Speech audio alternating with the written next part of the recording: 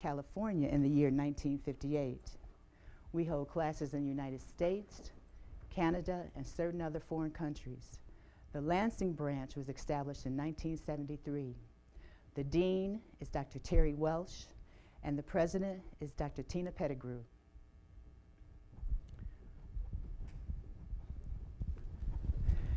In this school, we use the true, correct, and original name and title of the Father, the Word or Son, and the Holy Spirit, which are contained in the original Hebrew text. The true name of the Heavenly Father is Yahweh. It has been improperly substituted by Lord. The true title of the Word or Son is Elohim. It has been improperly substituted by God. The name of the Holy Spirit, manifested in or out of a physical body, is Yahshua. It has been erroneously substituted by Jesus Christ. Lord and God are titles and not names. The Apostle Paul, filled with the Holy Spirit, tells us in 1 Corinthians 8:5 that there are Lord's many and God's many.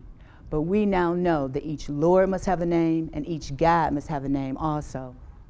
Elohim is a title, but unlike Lord and God, Elohim is a divine title. That means Elohim is the title that our Creator chose for himself.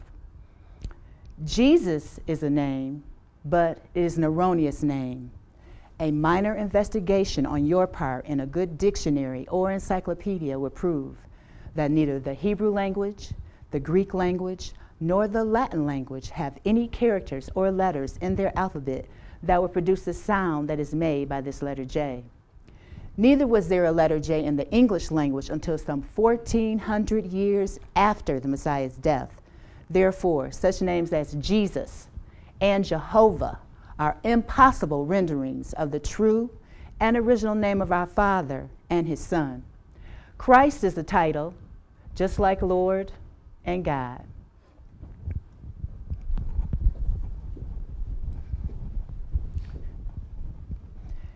Yahweh is pure spirit, and in this state, he is incomprehensible and inscrutable.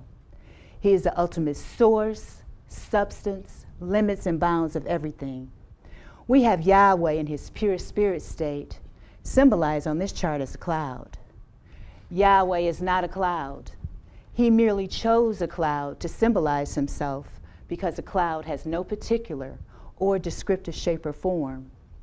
We have drawn this cloud all around the edges of this chart to show you that everything on this chart is within the cloud. In like manner, everything in the universe abides within the pure spirit state of Yahweh. Yahweh, knowing that man could not perceive of him in this pure spirit state, took on shape and took on form right within himself as Elohim. This is the Word or Son, a super incorporeal being, that is, having the shape and form of a man, but without flesh and blood. This form could only be seen in divine visions and understood in divine revelations. Later on, this selfsame spirit manifested himself in a physical body and walked the earth plane as Yahshua the Messiah, whom the world calls Jesus Christ. Now there is only one name given unto salvation, and we must know that name. So the simple yet intelligent question we should ask ourselves is, what was the name of the Savior during the time he walked the earth plane?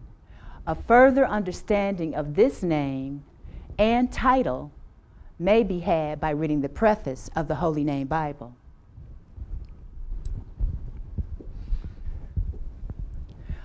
Also at this school, we teach by the divine pattern of the universe. It is called the divine pattern because it is Yahweh's pattern.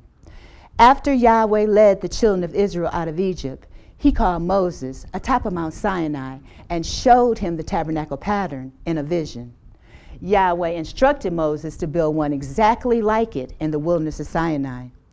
The pattern consists of a most holy place, a holy place, and a court round about. These three compartments make up the one tabernacle pattern. In this school, we show proof that everything in the universe is made and operates according to the structure and function of this threefold tabernacle pattern, and that absolutely nothing escapes the pattern. The primary constitutional objectives and aims of the Institute are as follows. First, to help you find and know Yahweh, our Elohim, as he really is and actually exists. Second, to form a nucleus of universal brotherhood of humanity in Yahshua the Messiah, without distinction of race or nationality, creed, sex, caste, or color. Third, to investigate the unexplained spirit law, or so-called law of nature, and the powers latent in man. Fourth, to encourage and promote the study of the scriptures, comparative religions, psychology, philosophy, and modern practical and occult science. Fifth, to extirpate current superstition, skepticism, and ignorance. Sixth, to learn, know, and understand the operation of Yahweh's eternal purpose through the dispensations and ages. Seventh, to discern and avoid being deceived by Lucifer, the serpent, the devil, the dragon, or Satan and his demons operating the mystery of iniquity on earth through the dispensations of time. Eighth, to earnestly contend for the common salvation and faith which was once delivered unto the sons or children of Yahweh. Ninth, to make known that Yahweh from the beginning ordained there is no other name given among men whereby man can be saved, saving the name of Yahshua the Messiah. 10th, to inherit eternal life now in the kingdom of Yahshua the Messiah, with the hope of immortal glorification in the new earth state. Our watchword is peace, and our slogan is speak the truth. At this time, we'll have prayer by Dr. Ruth Samuel, followed by a scripture, which is Isaiah, the 14th chapter, 4 through 20, and Ezekiel 28, 1 through 19, by Dr. Lionel Van Monjour.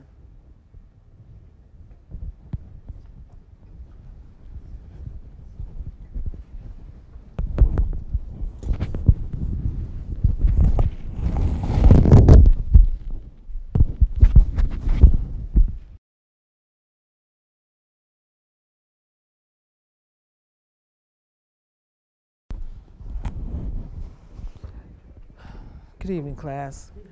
Let us all bow our heart, our mind in a moment of prayer and thanksgiving. We'd like to say thank you to Yahweh for giving us another opportunity,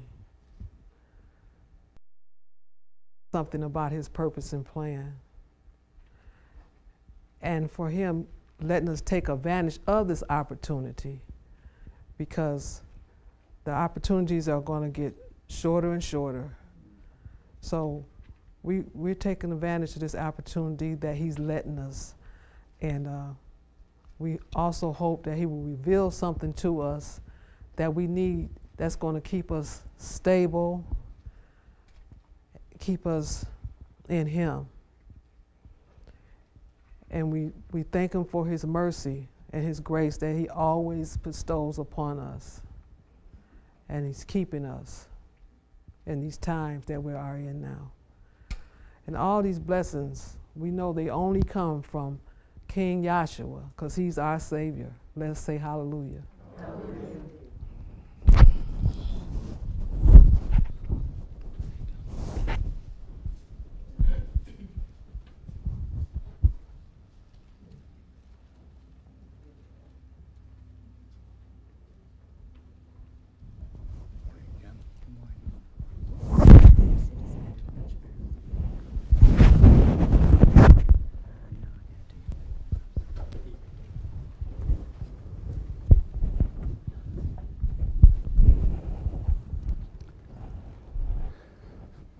Good morning, everybody. Good morning. Sound good? Yes. All right. I will be reading from the Holy Name Bible. Critically compare with ancient authorities and various manuscripts revised by the late A.B. Traina. Scripture Research Association, copyright 1963. I will be reading two different sections. The first one will be Isaiah chapter 14, verse 4 through 20. Isaiah 14 and verse 4. That thou shalt take up this parable against the king of Babylon, and say, How hath the oppressor ceased, the golden city ceased? Yahweh hath broken the staff of the wicked, and the scepter of the rulers. He who smote the people in wrath hath continually stroke. He that ruled the nations in anger is persecuted, and none hindereth. The whole world is at rest and is quiet. They break forth into singing. Yea, the fir trees rejoice at thee, and the cedars of Lebanon, saying, Since thou art laid down, no feller is come up against us. The grave from beneath is moved for thee to meet thee at thy coming. It stirreth up the dead for thee. Even all the chief ones of the earth it hath raised up from their thrones, all the kings of the nations. All they shall speak and say unto thee, Art thou also become weak as we? Art thou become like unto us? Thy pomp is brought down to the grave, and the noise of thy viols. The worm is spread under thee, and the worms cover thee. How art thou fallen from heaven, O Lucifer, son of the morning? How art thou cut down to the ground, which didst weaken the nations? For thou hast said in thine own heart, I will ascend into heaven. I will exalt my throne above the stars of El. I will sit also upon the mount of the congregation in the sides of the north. I will ascend above the heights of the clouds. I will be like the Most High. Yet thou shalt be brought down to the grave, to the sides of the pit. They that see thee shall narrowly look upon thee, and consider thee, saying, Is this the man that made the earth to tremble, that did shake kingdoms, that made the world as wild wilderness, and destroyed the cities thereof, that opened not the house of all of his prisoners? All the kings of the nations, even all of them, lie in glory, every one to his own house. But thou art cast out of thy grave, like an abominable branch, and as the raiment of those that are slain, thrust through with a sword, that go down to the stones of the pit, as a carcass trods under feet. Thou shalt not be joined with them in burial, because thou hast destroyed thy land, and slain thy people. The seed of evildoers shall not be known forever. I'll now be reading Ezekiel chapter 28, verse 1 through 19, also from the same book. Ezekiel 28:1. The word of Yahweh came again unto me, saying, Son of man, say unto the prince of Tyrus, Thus saith Yahweh, Because thy heart is lifted up, and thou hast said, I am Elohim. I sit in the seat of Elohim in the midst of the seas, yet thou art a man, and not Elohim. Thou set thine heart as the heart of Elohim. Behold, thou art wiser than Daniel. There is no secret that they can hide from thee. With thy wisdom and with thine understanding thou hast gotten thee riches, and hast gotten thee gold and silver into thy treasures. By thy great wisdom and by thy traffic thou hast increased thy riches, and thine heart is lifted up because of thy riches. Therefore thus saith Yahweh, because thou hast set thine heart as the heart of Elohim, behold, therefore I will bring strangers upon thee, the terrible of the nations, and they shall draw their swords against the beauty of thy wisdom, and they shall defile thy brightness. They shall bring thee down to the pit, and thou shalt die the deaths of them that are slain in the midst of the seas. Wilt thou yet say before him that slayeth thee, I am Elohim? But thou shalt be a man, and not Elohim, in the hand of him that slayeth thee. Thou shalt die the deaths of the uncircumcised by the hand of strangers, for I have spoken it, saith Yahweh. Moreover, the word of Yahweh came unto me, saying, Son of man, take up a lamentation upon the king of Tyrus, and say unto him, Thus say Yahweh, thou sealest up the sum full of wisdom and perfect in beauty. Thou hast been in Eden, the garden of Elohim. Every precious stone was thy covering, the sardius, topaz, and the diamond, the beryl, the onyx, and the jasper, the sapphire, the emerald, and the carbuncle, and gold. The workmanship of thy tabrets and of thy pipes was prepared in thee in the day that thou wast created. Thou art the anointed cherub that covereth, and I have set thee so. Thou wast upon the holy mountain of Elohim. Thou hast walked up and down in the midst of the stones of fire. Thou wast perfect in thy ways from the day that thou wast created, till iniquity was formed in thee.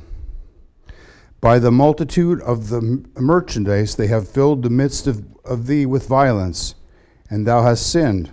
Therefore I will cast thee as profane out of the mountain of Elohim, and I will destroy thee, O covering cherub, from the midst of the stones of fire. Thine heart was lifted up because of thy beauty.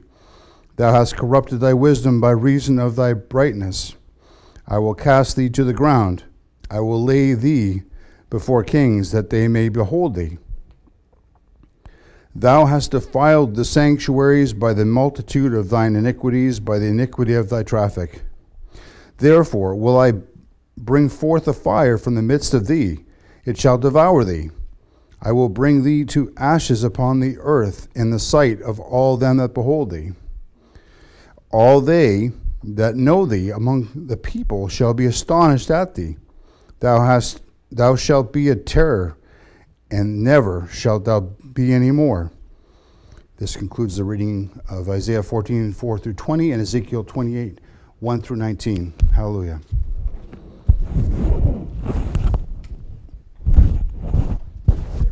Thank you.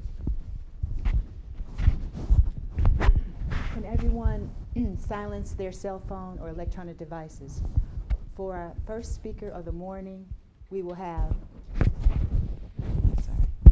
For our first speaker of the morning, we will have,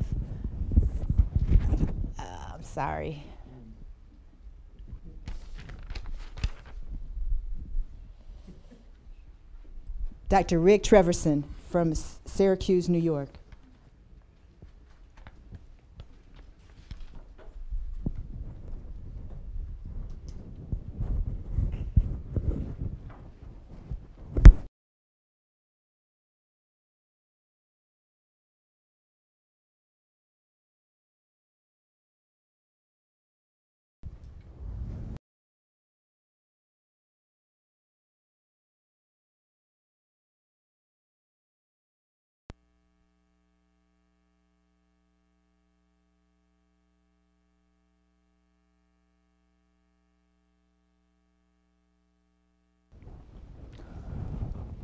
Morning.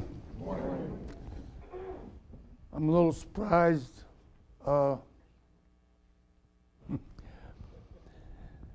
These scripture readings, well, it's going to be impossible to cover them. All we can do is touch upon them. And I do want to touch a little on Russian history. And Satan's house divided, and Russia's enmity, or the Soviet Union's enmity with Christianity, and their hatred with one another, which is showing Satan's kingdom divided. And it's a lot to try to get through.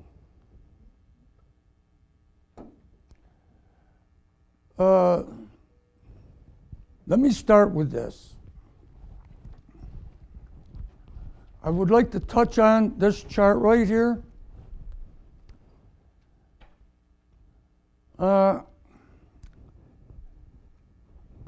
When you have an opportunity, read Daniel, the 2nd chapter. And it will give you a rundown of this vision of this man,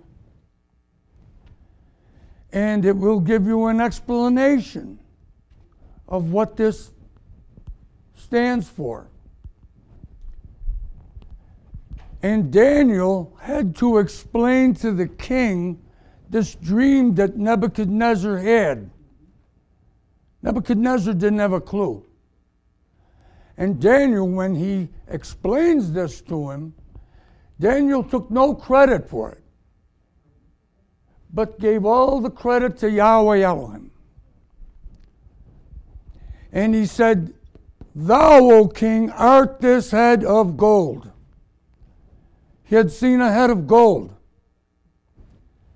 and a chest of silver and a mid-region of brass, and then 2 legs, iron and clay. The head represents Babylon. And what it's showing is that from 4000 BC on, Nimrod had set up a false way of worship against Yahweh. You can read about that in the 10th chapter of Genesis. And the beginning of his kingdom was Babel, the Tower of Babel. These things are not myths, they're not fairy tales, they're not stories. They are actual events. Now he's the head of gold. And then the chest of silver is Media and Persia. And the Persian, let me say something about this Babylonian Empire. At the time when he gives this explanation of this, none of this stuff had come to pass yet. So this is all up front before these things actually occurred historically. But they did occur. Now, there's only one that has the ability to foretell these events like this, and that's Yahweh Elohim. And these people in Babylon, they had walls that rose right up out of the Euphrates and Tigris rivers, wide enough for chariot races to occur on the top of these walls. They thought they were impregnable. Nobody could ever touch them. Nobody. And when Yahweh Elohim saw that the time was right, Persia just brought that kingdom right down. Brought those walls right down. Destroyed them. And they vanished from history. Buried by sands. So that archaeologists, the only trace they had of this happening was in the Bible. They couldn't find any trace of Babylon for centuries and centuries. Eventually they did. And you can go over there today and see the ruins. So Persia conquers Babylon. And you got to understand that this way of worship back here was, they worshiped the Queen of Heaven. They worshiped all these gods, goddesses. It was in contrast to the way Yahweh wanted to be worshiped, in spirit and in truth. It was in contrast. And Persia incorporated those ways of worship. So this is showing Satan's house divided. Persia and Babylon, Satan's house divided. Then comes Alexander the Great, Grecia, this mid-region. That's what this represents in history. I'm going through this very fast. And he conquered the ancient world at that time. And he conquered Persia, which was the Persians never thought they could be brought down. Never. Brought down. And this way of worship is incorporated into the Greeks' gods and goddesses. They all had pantheons of gods and goddesses. And it says over in Isaiah, I think it's the 45th chapter, I am Yahweh, there is none else. I am Yahweh, there is none like me.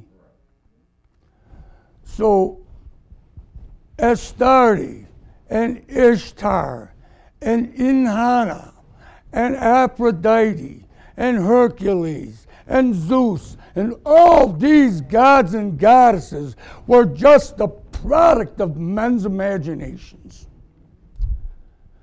And so Greece and Persia, they're at odds with one another. That's Satan's house divided. These are all satanic kingdoms. And then the Roman Empire. And these light colors on this chart are showing the Roman Empire back at that time.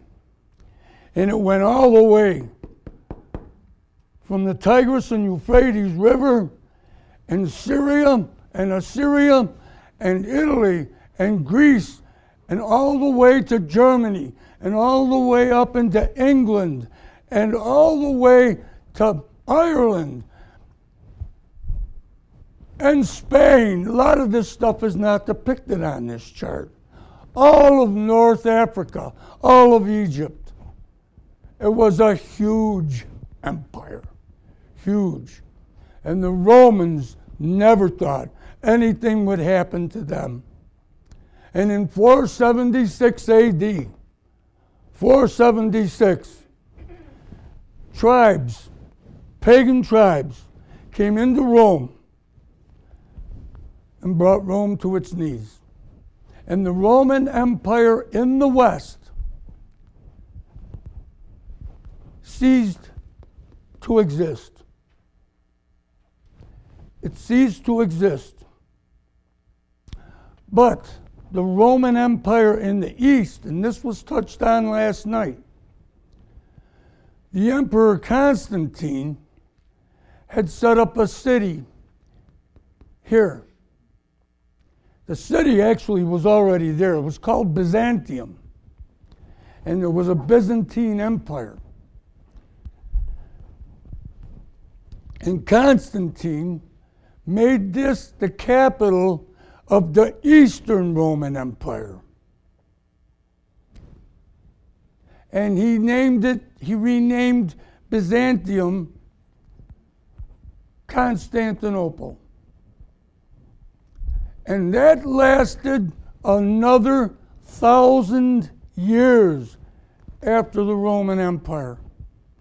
This is all showing Satan's house divided. They're all fighting one another.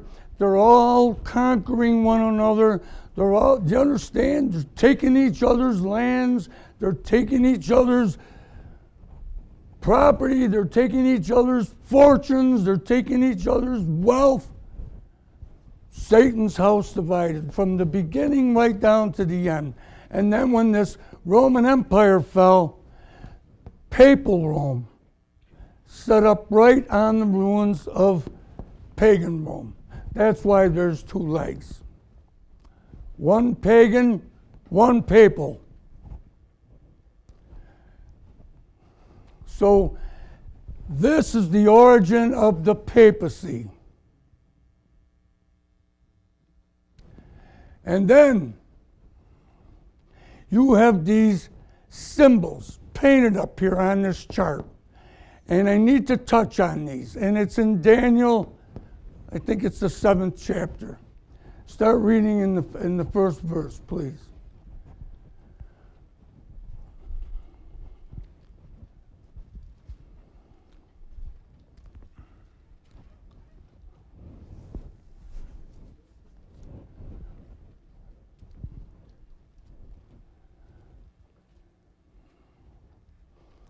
Out of a King James, if you can, please. Daniel 7:1. In the first year of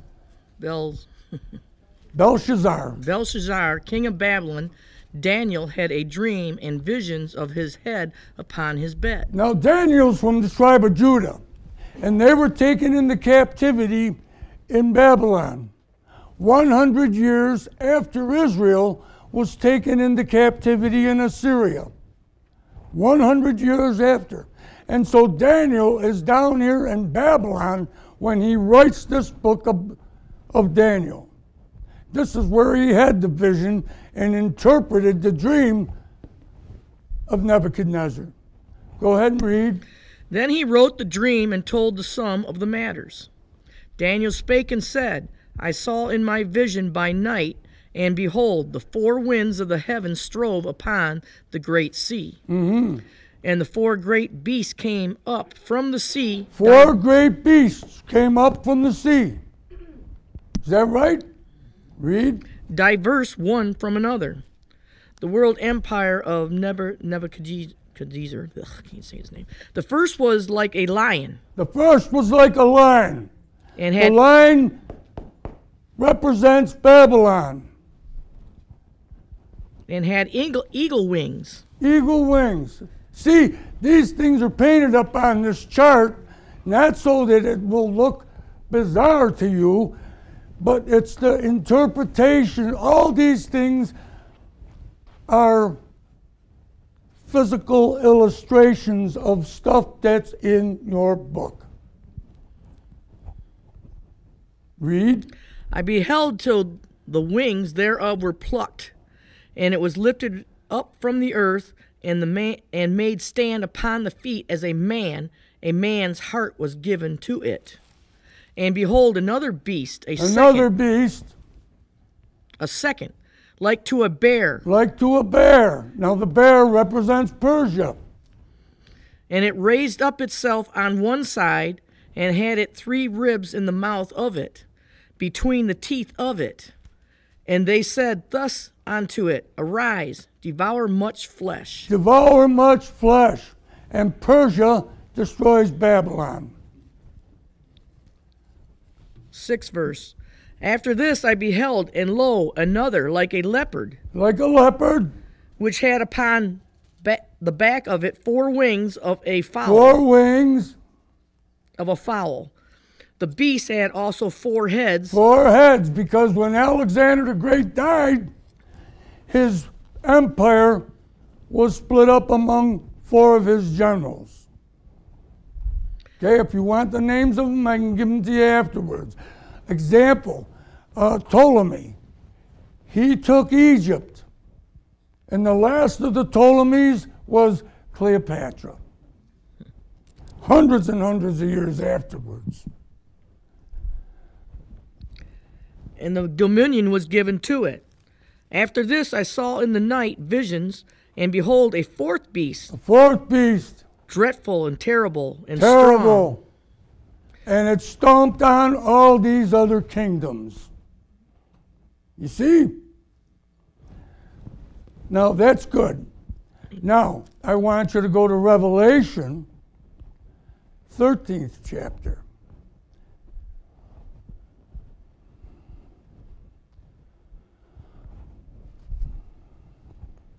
Revelation 13 I and 1. didn't plan on spending all this time on this chart like this.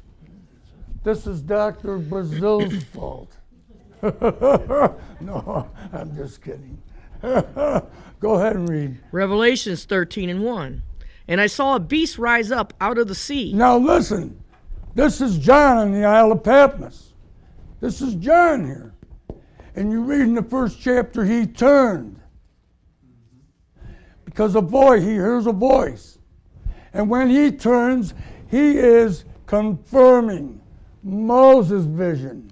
Moses is seeing the purpose from beginning to end, and John is seeing the purpose from the end to the beginning, and a revelation of that purpose. Here, he's closed up. That purpose is closed up. He sees it, but it's closed up. Here, it's open. Why? It's after Pentecost.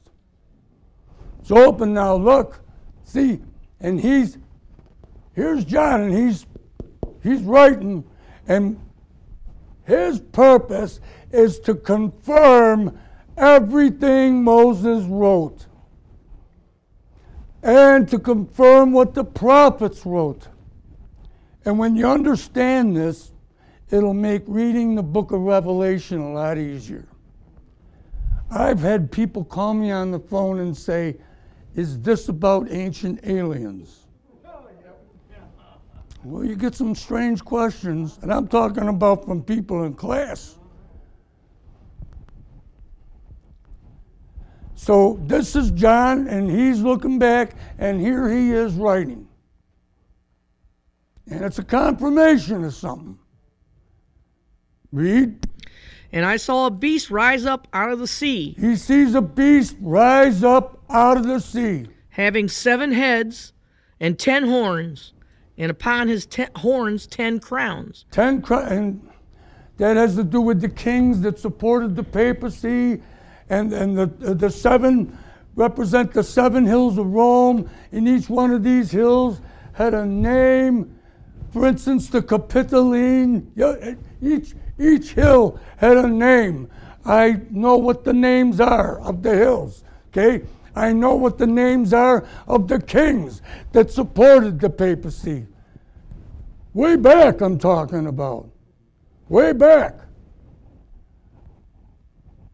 Before there were ever countries.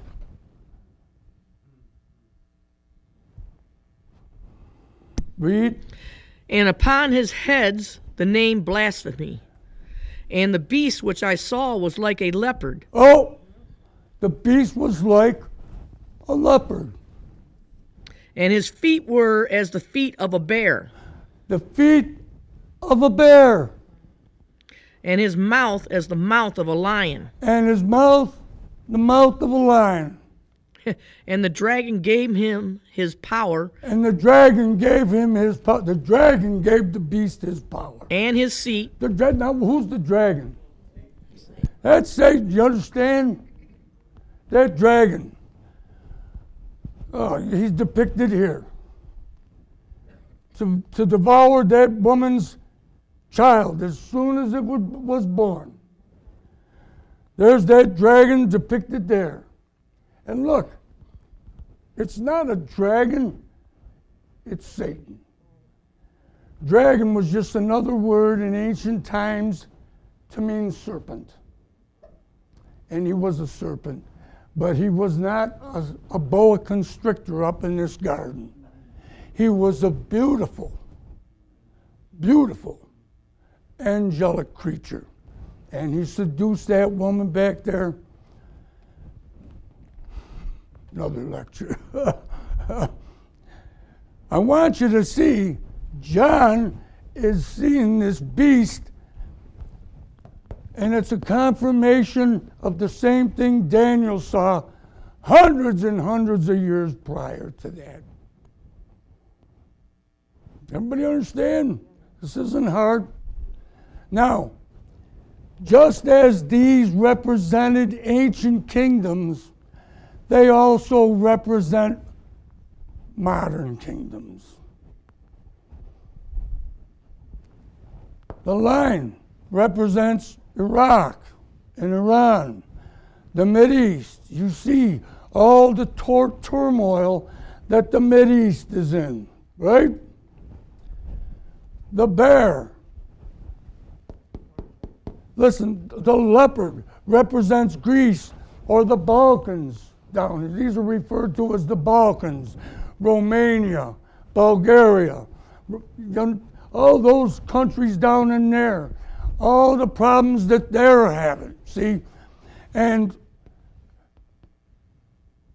And then this great, horrible beast is a combination of all of them, and that represents Rome. Now, the bear, in addition to representing Persia, it represents Russia. Russia. It's a symbol for Russia. And in the 13th chapter, read the second verse again in the 13th chapter. And the beast which I saw was like unto a leopard, and his feet were as the feet of a bear, and his mouth as the mouth of a lion. Mm. And the dragon gave him his power and his No, seat. that's okay. I missed it over. It's Revelation 13 and 2, I think, That's what I just read. where he talks to the bear. Maybe it was in Daniel, the 7th chapter. It doesn't matter. We had it read, where he said to the bear, rise, devour much flesh. Do you remember it was read? Now, this bear, representing Russia, you see with this Russian invasion of Ukraine, that bear has devoured much flesh. It has come to pass. These things that are written in your book are come to pass. They've come to pass. That book is a living book. Everything it says in there is true, and it comes, unless it's a man-made error or mistake, it is coming to pass right as you're reading it. It's a living document. Arise, devour much flesh. You see the hammer and sickle up there? That's painted up there because it was the Soviet Union. That was the symbol. Sasha can tell you. When it was the Soviet Union, the Union of Soviet Socialist Republics, their flag had a hammer and a sickle on it. And then, as it was brought out last night,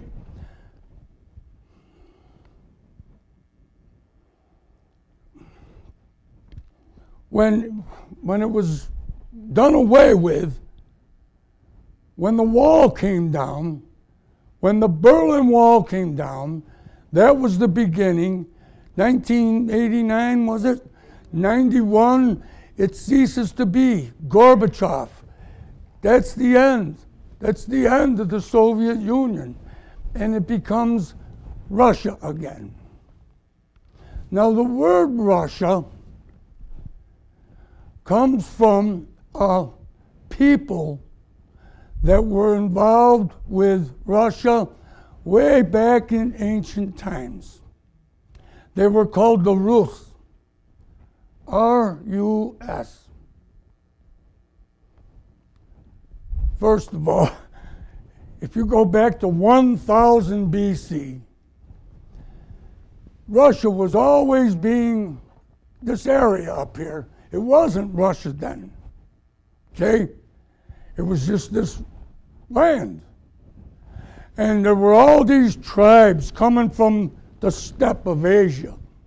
The Scythians, the Cimmerians, the Huns, the Germanic Goths. All these tribes were going in here and they were invading and they were intermarrying with the people, and that's what gave rise to the Slavs, the Slavic people that made up Russia. And these Rus were a people that I thought came from Vikings. They were Vikings. I'm not sure about that. I'm not sure. The archaeologists and the historians aren't quite sure where they come from. They do know that they were instrumental in going in here, and that the word Russia comes from Rus. It comes from Rus. Now, this began as the Kievan state, long before it was ever called Russia. It was called the Kievan state. Kievan meaning Kiev. It started around the city of Kiev, which was just a town back then, okay? We're going back around 700, 800, 900, and these Rus are intermarrying, and these people are intermarrying, and they're forming this Kievan state. And then it expands, and Moscow becomes part of it. And they get bigger, and they get bigger.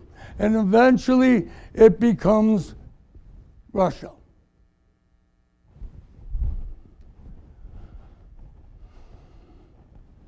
Now we're going to fast forward. These people wanted to be like the dictators of ancient Rome, like the Caesars of ancient Rome. So they called themselves what? Czars. C-Z-A-R. It's Russian for Caesar. And their line was the Romanovs, copied from Rome. And that dynasty went on until 1917. And then you heard people talk last night about this, the Bolshevik Revolution. But the Bolshevik Revolution was originally Bolsheviks and Mensheviks. The Bolsheviks were reds, the Mensheviks were whites. And they couldn't get along with each other. One group was more moderate than the others. So there was a big civil war in Russia up until from 17 till about 1922. 20 million people died. People forget these little details. 20 million people died. And the Bolsheviks won out over the Mensheviks. And so it came down to in the 80s. We were calling them Reds. And there was a Red Scare in the United States. And they went in Hollywood, do you remember? And they were trying to weed out people and say, he's a communist sympathizer. It's a Red Scare. They were the Reds.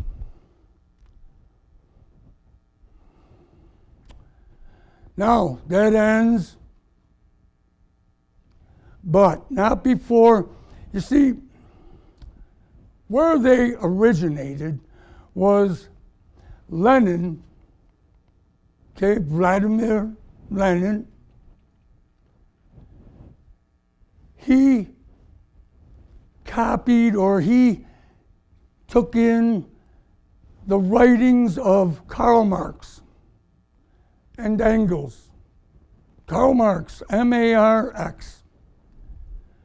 And they wrote Das Kapital, with a K, Das Kapital, and the Communist Manifesto. And he loved their ideas. And Lenin incorporated them into the way he was going to reform Russia into this union of Soviet socialist republics. And everything was going to be wonderful, and everything was going to be nice, and people were going to share the wealth, and it was going to all be communal. That's where the word communist comes from. It didn't work out that way, because the people in power just became like the old czars, except now they were communist czars instead of Romanov czars. You understand? And millions of peasants died, and there were famines, and Ukraine, millions of people died in Ukraine. Now, there is a theory that Rome, when it was sacked by these tribes, that was the first Rome. And the second Rome, under Constantinople, the Eastern Roman Empire, that was the second Rome. And there was the last emperor of the Eastern Roman Empire. His niece married one of the kings, I think his name was Vladimir, of Kiev. And so they think they are the legitimate heirs of the third Rome, and that Russia is the third Rome. Now, I'm not saying that's factual. I'm saying that's all stuff you got to check out. But there are many people in power in Russia that believe and subscribe to these things. And one of them is Putin, and one of them is the prelate Kirill of the Eastern or the Russian Orthodox Church. Now, we got to go back. At one time, all of Christianity was Catholic. It was all Roman Catholic. And you had a bishop set up in Egypt, you had a bishop in Constantinople, you had a bishop in Rome, you had these bishops around, and it got to a point they couldn't get along with one another. They didn't agree doctrinally, and so in 1054, they drew a line down through Europe, and they says all this is Roman Catholicism, all that is Eastern Orthodox. Satan's house divided. You see, we're just going and tracing this all down for you, showing you that's all it's ever been is Satan's house divided. Hold this thought. Get for me Matthew, 4th chapter, where Joshua goes into the wilderness.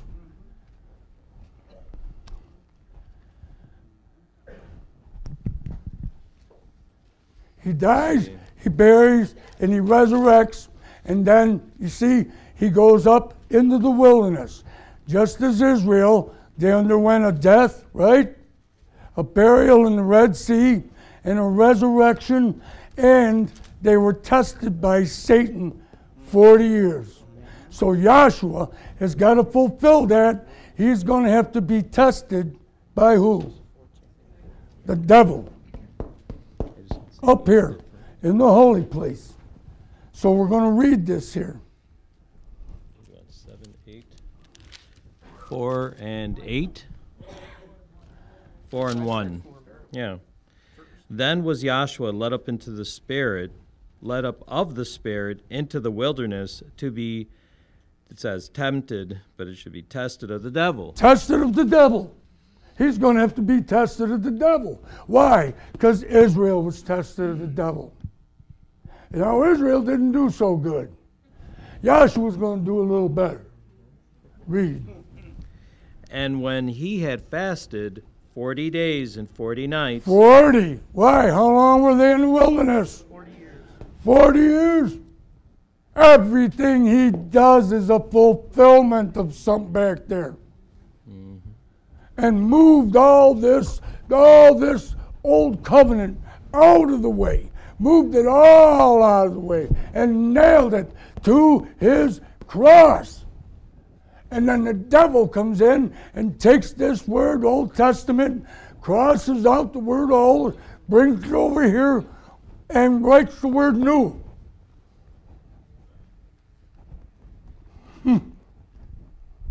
Same old bill of goods. That's all it is. Read.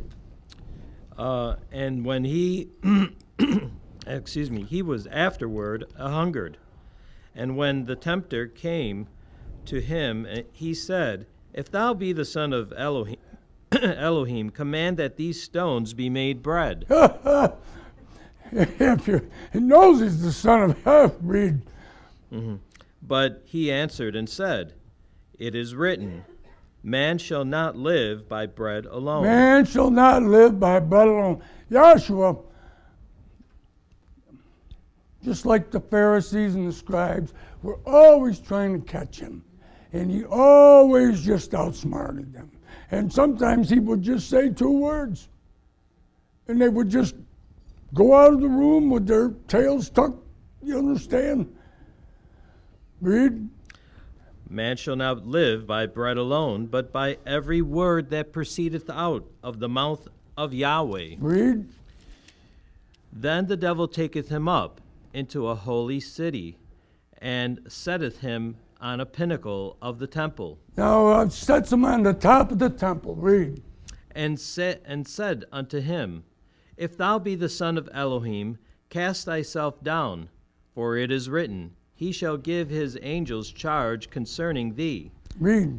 And in their hands they shall bear thee up, lest at any time thou dash thy foot against a stone. Yahshua saith unto him, It is written again, Thou shalt not tempt Yahweh thy Elohim. Shall not test him. Read. Again, the devil taketh him up to an exceeding high mountain, Now he takes him up to an exceedingly high mountain. and showeth him all Listen the to this kingdoms. now. And showeth him all the kingdoms of Shows the him world. all the kingdoms of the world. Look, And go. from ancient Babylon all the way up to Rome, Adolf Hitler's Third Reich, the British Empire, where the sun never set on their empire. Hey, the American Empire, it's only 200 and something years old. We got a long way to go. Egypt was 3,000 something years old. That was around forever. Read. Okay, taking them up to an exceeding high mountain, and showeth them all the kingdoms of the world. He shows them all the kingdoms of the world. All the kingdoms of the world. Read. And the glory of them, and saith unto him, All these things will I give thee, All these things will I give thee. Read. if thou wilt fall down and worship If me. you'll just fall down and worship me. Now look, the devil could not have offered him those kingdoms if they were not his to offer in the first place. These are Satan's kingdoms. This is Satan's house divided. It's his house divided. And Abraham Lincoln, when he was, you remember Abraham Lincoln, greatest president in the history of this country. In 1858, when he was nominated to run for president, and the South threatened to secede from the Union, he quoted this We're going to get Matthew 12. Start reading in 23. Lincoln was a very devout man. And he talked about God all the time and gave a lot of credit to God and prayed to God and thought about God. And it tormented him the way the country was being torn apart. It killed him. Read. Matthew 12 and 23. And all the people were amazed and said, Is not this the son of David? Isn't this Joe's kid? Isn't this Joe's kid? It wasn't Joe's kid. Mary was overshadowed by the Holy Spirit. That was a specially prepared body that was laid up inside of her. Read. But when the Pharisees heard it, they said, This fellow doth not cast out demons, except by Beelzebub. So they accuse him of casting out demons by Beelzebub. The prince of the demons. You see, Beelzebub is Lord of the Zebubs. He's the Lord of the Zebubs. And so they're accusing him of using demonic spirits to cast out these devils. Read. And Yahshua knew their thoughts and said unto them. Now, how did he know their thoughts? He's all How do you know that, Rhonda? Read. Every kingdom divided against itself Every kingdom divided against itself. Is and brought. Lincoln wrote this in that speech because he was pleading with the South not to succeed. Pleading. 2 years later, the shots are fired at Fort Sumter. Civil War. 700,000 Americans die. 700,000. More than has died in all the rest of our wars in the history of the United States combined. Talk of the worst kind of a war, Civil War. Read. Every kingdom divided against itself is brought to desolation. Every kingdom divided against itself. That's all history's been, is kingdoms divided against itself. You understand? And it's all brought to desolation. It's all brought to desolation. Read. And every city or house divided against itself shall not stand. Shall not stand. He was trying to show them the union will fall apart if you succeed. That's one of the reasons that war was fought, to preserve the union and to do away with slavery. It was another great evil that plagued him.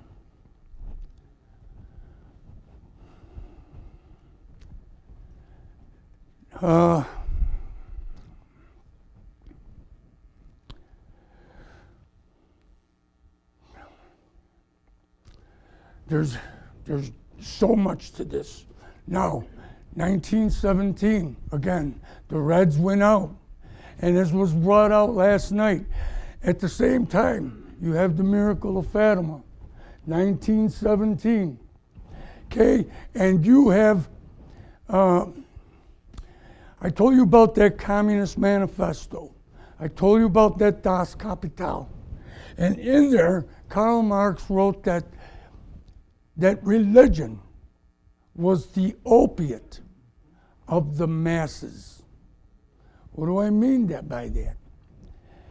That the ruling people down through history have used religion to keep the people subservient, to keep them in line, to keep them in line. So they detested religion. They detested Christianity. And that's why the communists decided we're going to do away with it. They executed untold numbers of clerics, priests, bishops, all kinds of people. Now we're talking Orthodox here too. Russian Orthodox. So again, this is Satan's house divided against itself. Here's the communists. That's satanic. Here's Russian Orthodoxy. That's satanic. That's a house divided, and it cannot stand. It shall not stand. So this set up that animosity between Christianity and communism, and they hated one another. And it determined world events all the way down. As when we were kids, I remember getting under desks. You know, like it was going to help if a nuke dropped. You know, what the heck? Getting under those little wooden desks, you know. Got any candy? Like it was going to do some good. That's how much we knew about the power of nuclear arms. And this went on until that wall came down. And that was the beginning of the end of the Soviet Union. Now,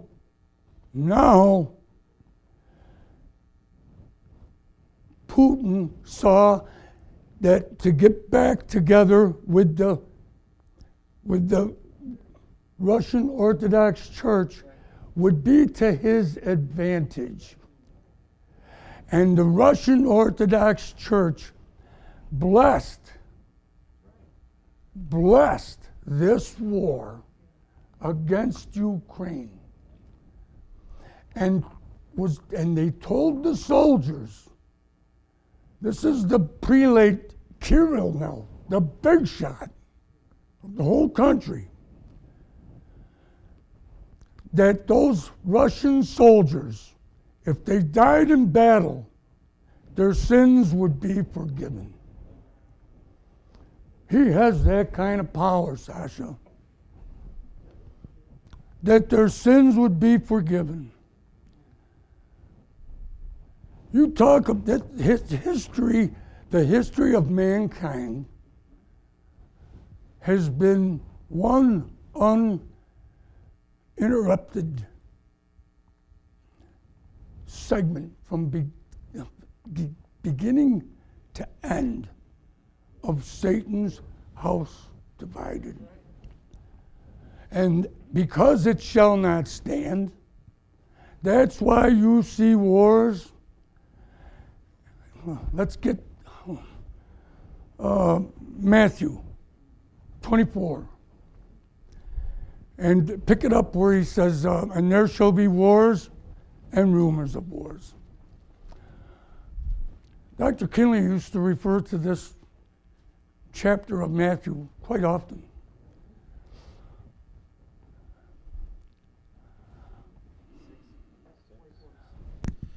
(24:6). And ye shall hear of wars and rumors of wars. When you have an opportunity, read this chapter for yourself. I don't have time to break this whole chapter down. It would take all the rest of the time that's left. You shall hear of wars. That's 5 minutes? Okay, now we're going to run. You're going to hear of wars and rumors of wars, and it's always been that way. Now, I want to go over here. See, this Passover feast that they had to eat down here in Egypt, that lamb, not a bone of it could be what? Broken. Not one bone of that lamb could be broken. Now, fast forward all the way to Ezekiel, 37th chapter. Start reading in 1.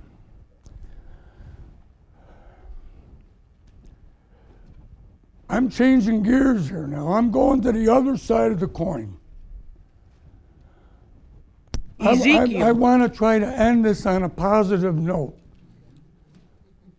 Positive note. Read. Ezekiel 37:1. The hand of Yahweh was upon me. Hand of Yahweh was upon me.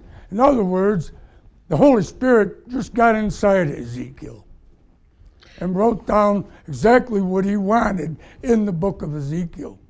Read. And carried me out in the spirit of Yahweh, and set me down in the midst of the valley which was full of bones, A valley full of bones. and caused me to pass by them round about.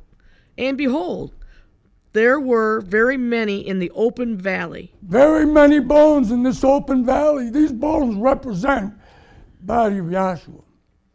Represent the body of Yahshua. Read. And lo, they were very dry. Very dry. Look, we were dry when we came into this class. We were dry. Read. And he said unto me, Son of man, can these bones live? Can these bones live? And I answered, O Yahweh, thou knowest. Read. And again he said unto me, Prophesy upon these bones, Prophesy upon these bones. and say unto them, O ye dry bones, hear the word of Yahweh. Hear the word of Yahweh. Read. Thus saith Yahweh unto these bones, Behold, I will cause breath to enter into you. I will cause breath To to enter into you. Did he breathe into Adam the breath of life? Yep. He's going to cause breath to enter into these bones. And ye shall live. And you will live. These bones represent the body of Yahshua. And he's going to cause them to live. Read. And I will lay sinews upon you, and will bring up flesh upon you, and cover you with skin, and put breath in you, and you shall live, and you shall know that I am Yahweh. He put breath in them. He breathed that name of Yahweh in them. Read. So I prophesied as I was commanded, and as I prophesied there was a noise, A noise, and behold, a shaking, a shaking. and the bones came together, and bone to his bone. And when I beheld, lo, the sinews and the flesh came upon them, and the skin covered them above, but there was no breath in them. No breath. Read. Then he said unto me, Prophesy unto the wind, Under the wind. prophesy, son of man, and say to the wind, Thus saith Yahweh, Come from the four winds, Come from the four winds. O breath, and breathe. North, east, west, south. News. What kind of news? Good news. Good news. Read. O breath, and breathe upon these slain, And that they may breathe upon live. these bones, just like you came into class. Breathed upon you the gospel. Breathed upon you the name of Yahshua. And you lived. And look, we're not waiting to enter the body of Yahshua. You got the Holy Spirit in you. You're in there now. You are already in the body of Yahshua. And look, there's no bones broken in that body, and there's no division in that body. It's one body. One body. Totally opposite of Satan's house divided. And it's a nice thing. It's a beautiful thing. My time is up.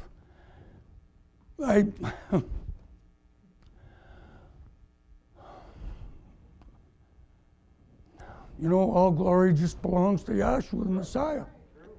Thank you very much.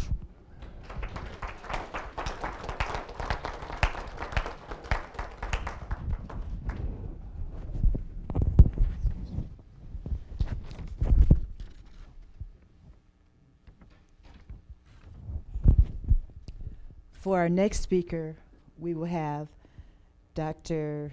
Sasha Rakhmovich from Madison, Wisconsin.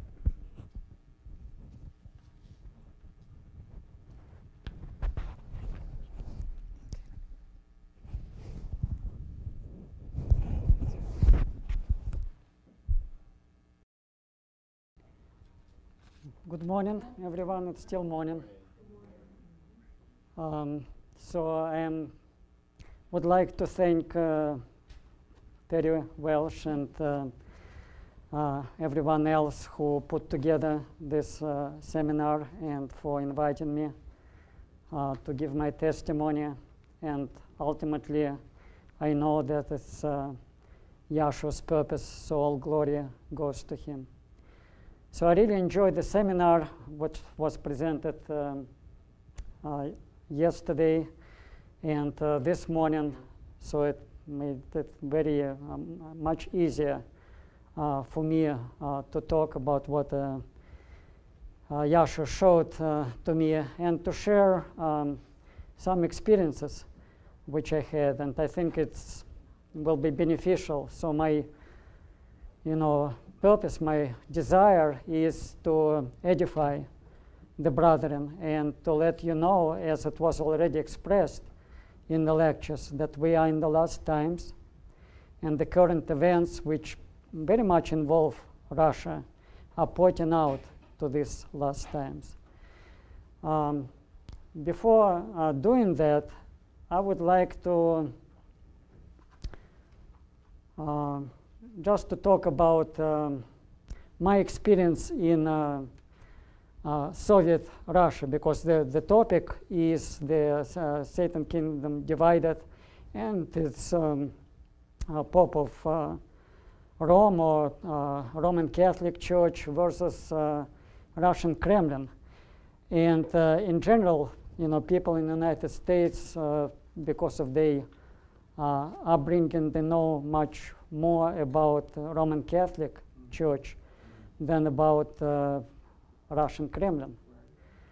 And so my experience is that right now, actually, my life is about in the middle of being raised and born and raised in Russia and living in the United States. So half of my life, about 32 years, I lived in Soviet Russia, and half of my life I live in the United States.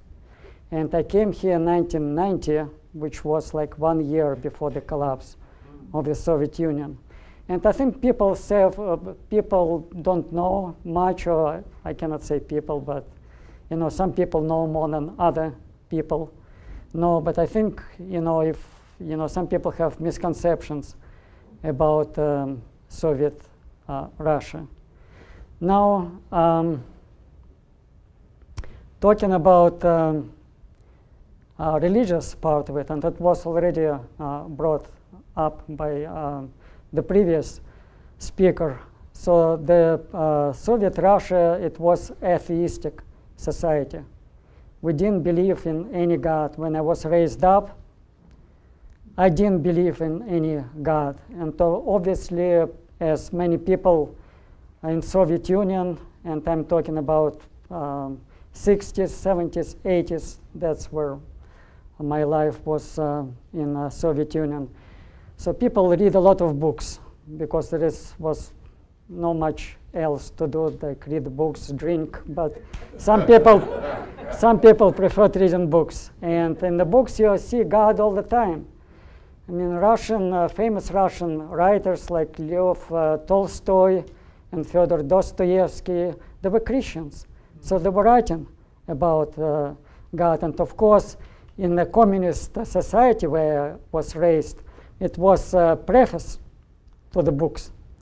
And because the books had God in them, in the preface, the people say, oh, these people were, they know up to date. They were, they didn't have, the illumination or, revelation of the Soviet, of the communist, ideals, and they were still believing in this old-fashioned God, so it's not true. They were trying to debunk, whatever they were talking about God. But still, we read about God, and we used God, but I really didn't believe in any God. And I thought that God was, as Rick Trevisan was saying, it's like Zeus, like other Greek gods, somebody like Puss in Boots, somebody like a fairy tale character, fictional character. But I always remember myself wanting to know about the purpose of life, why people are born. Now, most of the people, I'm talking from experience, most of the people I talk to, I was in school with, and I went to the medical training as well. They were not talking about God. They didn't believe in God. Later on, there were some exceptions. Some people had audacity, I would say, to openly say that they believe in God, and they didn't have a very good career. So they would be expelled, from the. I know one of my friends was expelled from college for expressing his conviction about God. And some people were believing in God, but kind of secretly, because it wasn't encouraged, right? There were books in bookstores. Obviously, never could you find the Bible. So it wasn't produced. It wasn't there at all. So I didn't know about the Bible. There were books about religion, though. But all the books about religions I had, and I read some of it, it was criticism of religion, like Karl Marx saying the religion was the opiate for the masses. So this kind of books. Now, I considered myself an intellectual, like many people in Russia who was reading books and were trying to compare themselves, with other people and say who read more books, who know more things. I liked art, I liked poetry, I liked books.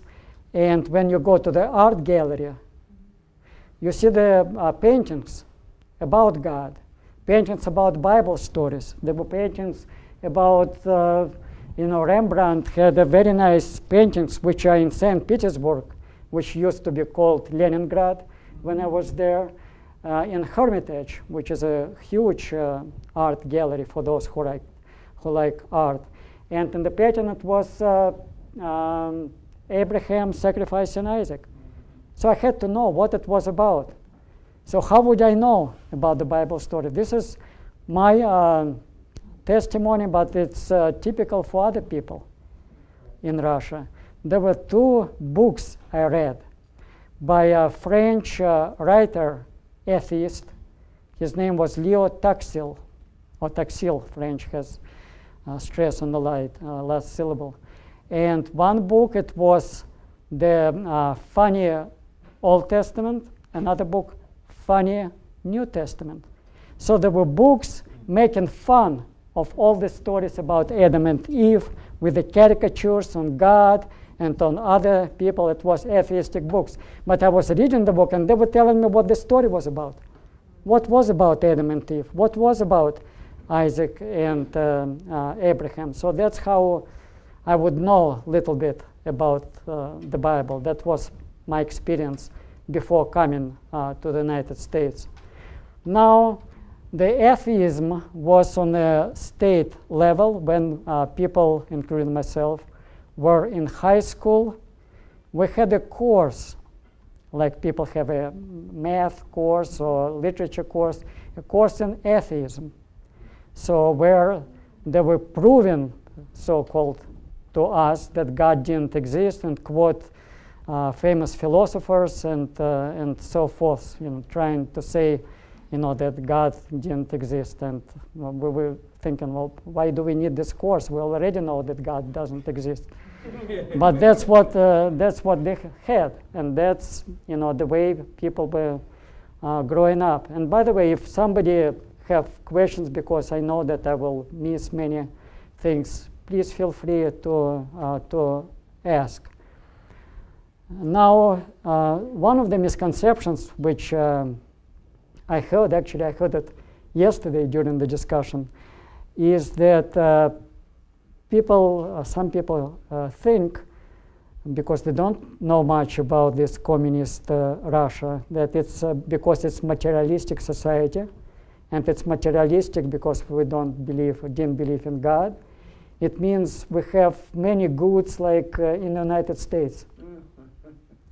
It wasn't the case at all. Now, what was happening, and it was already explained, so the symbol of Russia was this hammer and sickle. And the hammer, it's because it represents the working class. That's what the hammer is for. The sickle represents like peasants, so like farmers, but peasant farmers. So it's the unity of like people who were pretty much put down, like working class peasants who had no power, who were oppressed by Tsar and Tsar regime. And they took power in 1917.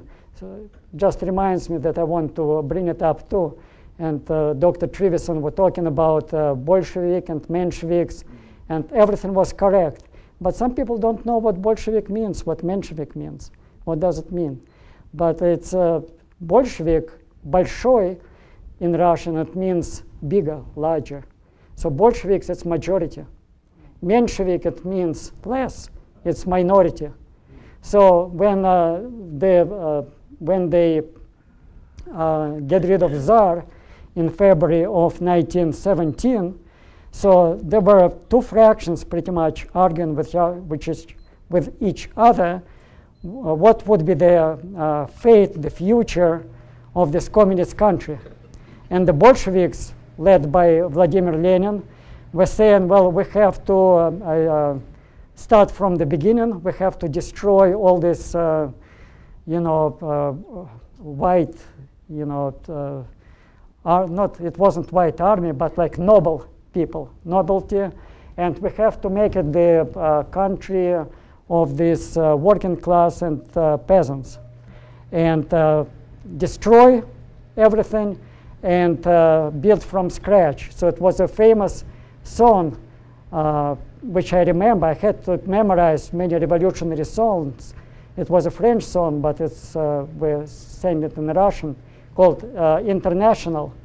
And it says that the whole world of oppression will destroy, to the ground, and we will build this, our new world, from this foundation. And then those who were nothing, talking about this working class, will become everything, or will become everybody. So the Mensheviks were saying, no, like I think Karl Marx suggested in his books, which we alluded to, saying, no, let's, you cannot go from Tsar to communism. It had to be like an intermediate stage, which is capitalism. So let's go through capitalism. Let's, do what like United States and other Western countries did, just copy from them. And Martov was the guy who was in charge of Mensheviks. The long story short, Bolsheviks won, and that's how the Soviet Union, became what it became. Now it's a very important spiritual principles that, because we are not here just to talk about history, but we want to know what's the purpose of Yahweh, and whatever we see in the history, it reflects the spiritual principles. So the principle, I think you already understand. So it doesn't mean that majority is always right. So this simple example with my country, my motherland, shows that majority wasn't right. So it was a devastation to the people. If they were if the Mensheviks took power, or minority took power, Russia could have been a powerful country like as the United States, capitalistic country. But of course, everything is orchestrated, by Yahweh and by Yahweh's purpose. Now, yesterday, the speakers were talking about Roman Catholic Church, because in this discourse I want to say, because I forgot to say it in the beginning, I will try to give my kind of testimony, experiences in Soviet Russia, and I would like to address the topic comparing Roman Catholic Church and maybe Russian Orthodox Church with the communist Russia, because there are many similarities between them. And why there are similarities? Because one power and another power represents a satanic kingdom. So therefore, there are similar principles in them. So, and of course, I forgot my train of thought right now. But I was talking about Mensheviks and what I was talking about? Bolsheviks, Mensheviks. Yeah, the majority, or the principles of this. So the speakers in yesterday class were talking about Roman Catholic Church, like they had different kind of councils, like councils in Nicene, in 325, and in Trent later on. And if you read about these councils, they were voting. People have divisions, and they were voting. What's the truth? You cannot get the vote by the truth. You know, the vote is, you know, is getting, you know, it's only by revelation. So you know the truth only by revelation. But when the majority won, that's, you know, what was happening. That's how we have different concepts like Trinity and similar concepts in Christianity. Now, going back to this misconception about Russia being a materialistic country. So when everything was, the old world was destroyed in Russia, like many noble people were killed during the Civil War, there, you know, the best of Russian intelligentsia were killed. You know, the, you know, kind of the crop, you know, the top of the crop, that's the expression, were killed, which, by the way, again reflects the spiritual, you know, principles, because, you know, the Satan, you know, doesn't like anybody to stand up. Right. You know, in Russia, they had a saying that the tallest blade of grass must be cut down by a sickle. So it means if you really show that you're better, you're more educated, anybody than, you know, anybody else, so you will be persecuted, you will be gone, and that's what was happening throughout the history of Soviet Russia. But it was a very poor country, you know, for the long time. When I was there, we didn't have this material diversity and this many goods as in the United States. I remember when I came to this country, and I came to this country, it was a small place. Some people, especially from New York City, may know this place. It's called Saranac Lake in Adirondacks, close to Lake Placid. So it was like 3,000 people or so. And they took us to the supermarket. I mean, it's like a little town. And it was a shock for us to see all varieties, like peanut butter. We didn't see peanut butter in our life, you know, back in Russia, and other things like that. It's really hard to describe. And just to give you a couple illustrations, so there were shortages everywhere in Russia. So to get meat, sometimes we, including myself, had to stay in line in the store for a couple hours to get the meat, to get the sausage. Sausage was the item of delicacy. I mean, if you have people over, you know, to eat something after you drink with vodka, which was customary in Russia, you know, you have to, you know, stay in line, you know, to get, you know, the sausage. Also, there were like clothes and other goods. It was, you know, you have to know where to go and when to go. And sometimes people would call you and say, look, in this particular store, in this part of Moscow, they now have, you know, this particular item. Go before it's too late. So my personal record is that when our daughter was 3 years old, we went, I got one of these phone calls, And I left work, so I said, I took time from work. So to buy a snowsuit for a 3-year-old girl, and we stayed in line. I and my wife taking turns from noon until 11 p.m. to get but we were so happy. We got the one before the last, and we were happy because our daughter can wear this suit, and we can, compare ourselves with Johnsons. Look, our daughter have the suit, and your daughter doesn't have it. It was a part of mentality in Russia. So that's, there are many other things of my experience, but probably it give you some idea. Well, it's another thing, yeah. I remember that because Rick Trivison was talking about hiding under the table. We had drills, but not about Russian nuclear threat, but about American nuclear threat. In a medical school, we had a course of military medicine, and during this course, we were studying which neurotropic drug the United States is using to attack the United States. So then we can have some kind of a, antidote, and I remember these threats because we were portrayed by Russian propaganda that we are not little country, but we're like one country, the Soviet Union, surrounded by enemies. Everybody else is enemies, especially the United States and other West. And I'll probably talk about the rest of my discourse about it, about this thing. I probably would like to use the, not the blackboard, but whiteboard if I can. So talking about the similarities, because Dr. Trivison was talking about this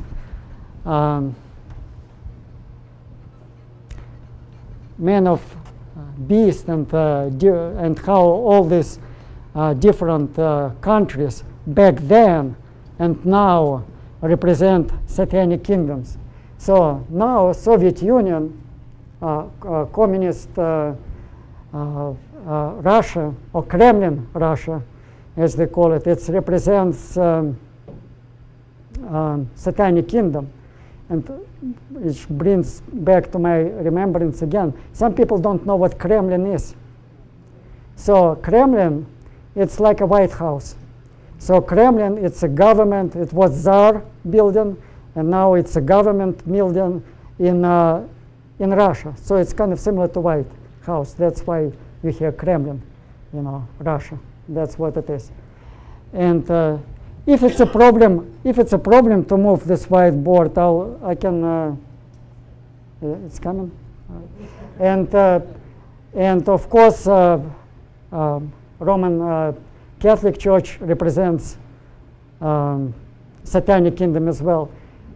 While this board is being done, it just reminds me something Dr. Trivison was talking about. I want to show you some pictures. So yeah, maybe whatever is convenient.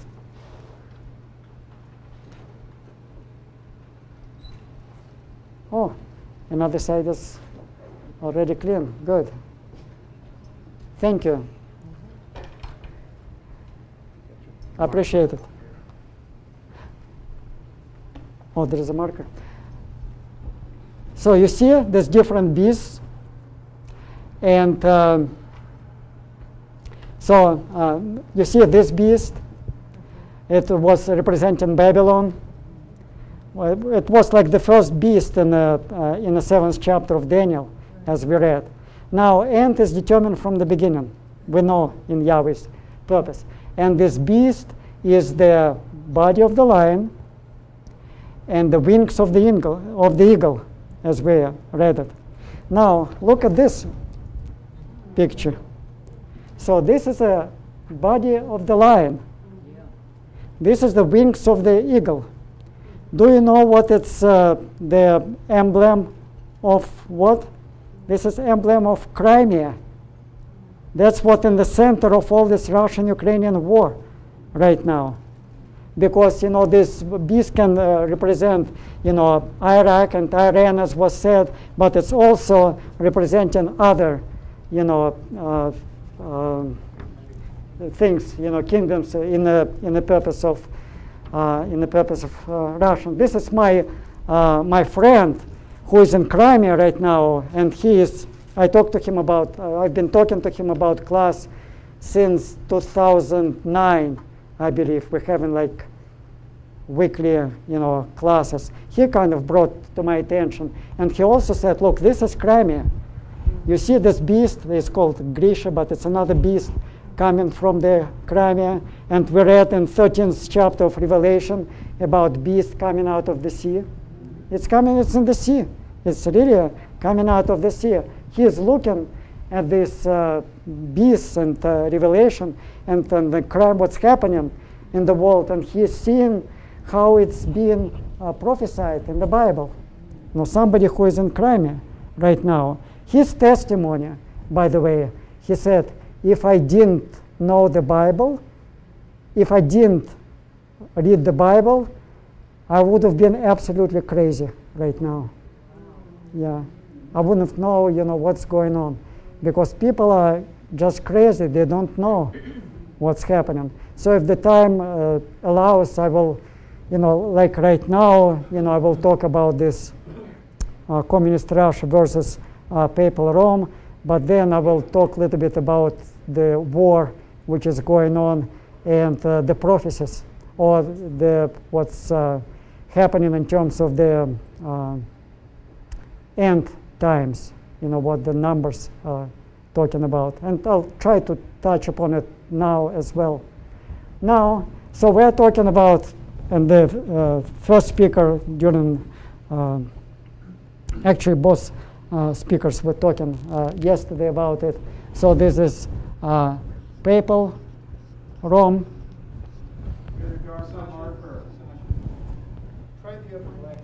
Oh, I like it. I think it works. Okay, it works better, I think. And this is, well, let's call it Kremlin. Now, what I would like to show you different things about it. Also, I would like you to keep in mind, you know, it's not only Papal Rome, it's not only Kremlin or Soviet Russia, but think about any organization, like I'm talking about religious organization, you may know, or you coming out from, well, let's say it's Jehovah's Witnesses, or let's say it's Mormonism or others, because the principles will be similar.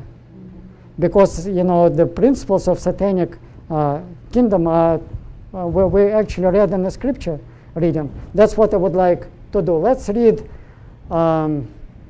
Isaiah 14 and 12. So it's talking about Satan, and I would like to pick up some principles about it. Isaiah 14 and 12. Mm-hmm. How art thou fallen from heaven, O Lucifer, son of the morning? How art thou cut down to the ground, which didst weaken the nations? For thou hast said in thine heart, I will ascend into heaven. I will exalt my throne above the stars of Elohim. I will sit also upon the mount of the congregation in the sides of the north. Right. Did it say, did I miss that he will be on the throne? Mm-hmm. Did we read it? Yes, already? Go back. It says 13. For thou hast said in thine heart, I will ascend into heaven. I will exalt my throne above the stars of Elohim. So he was talking about the throne, and it was told about as this world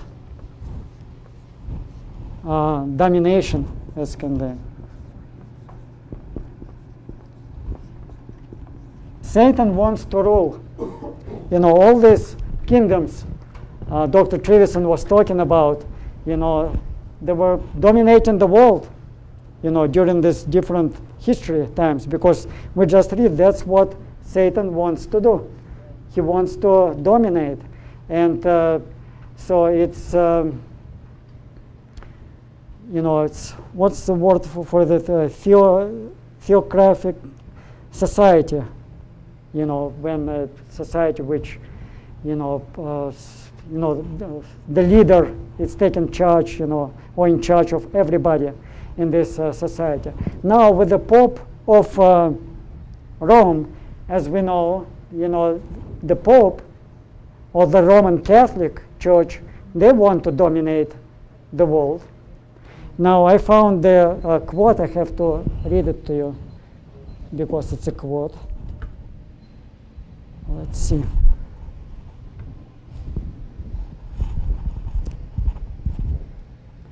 So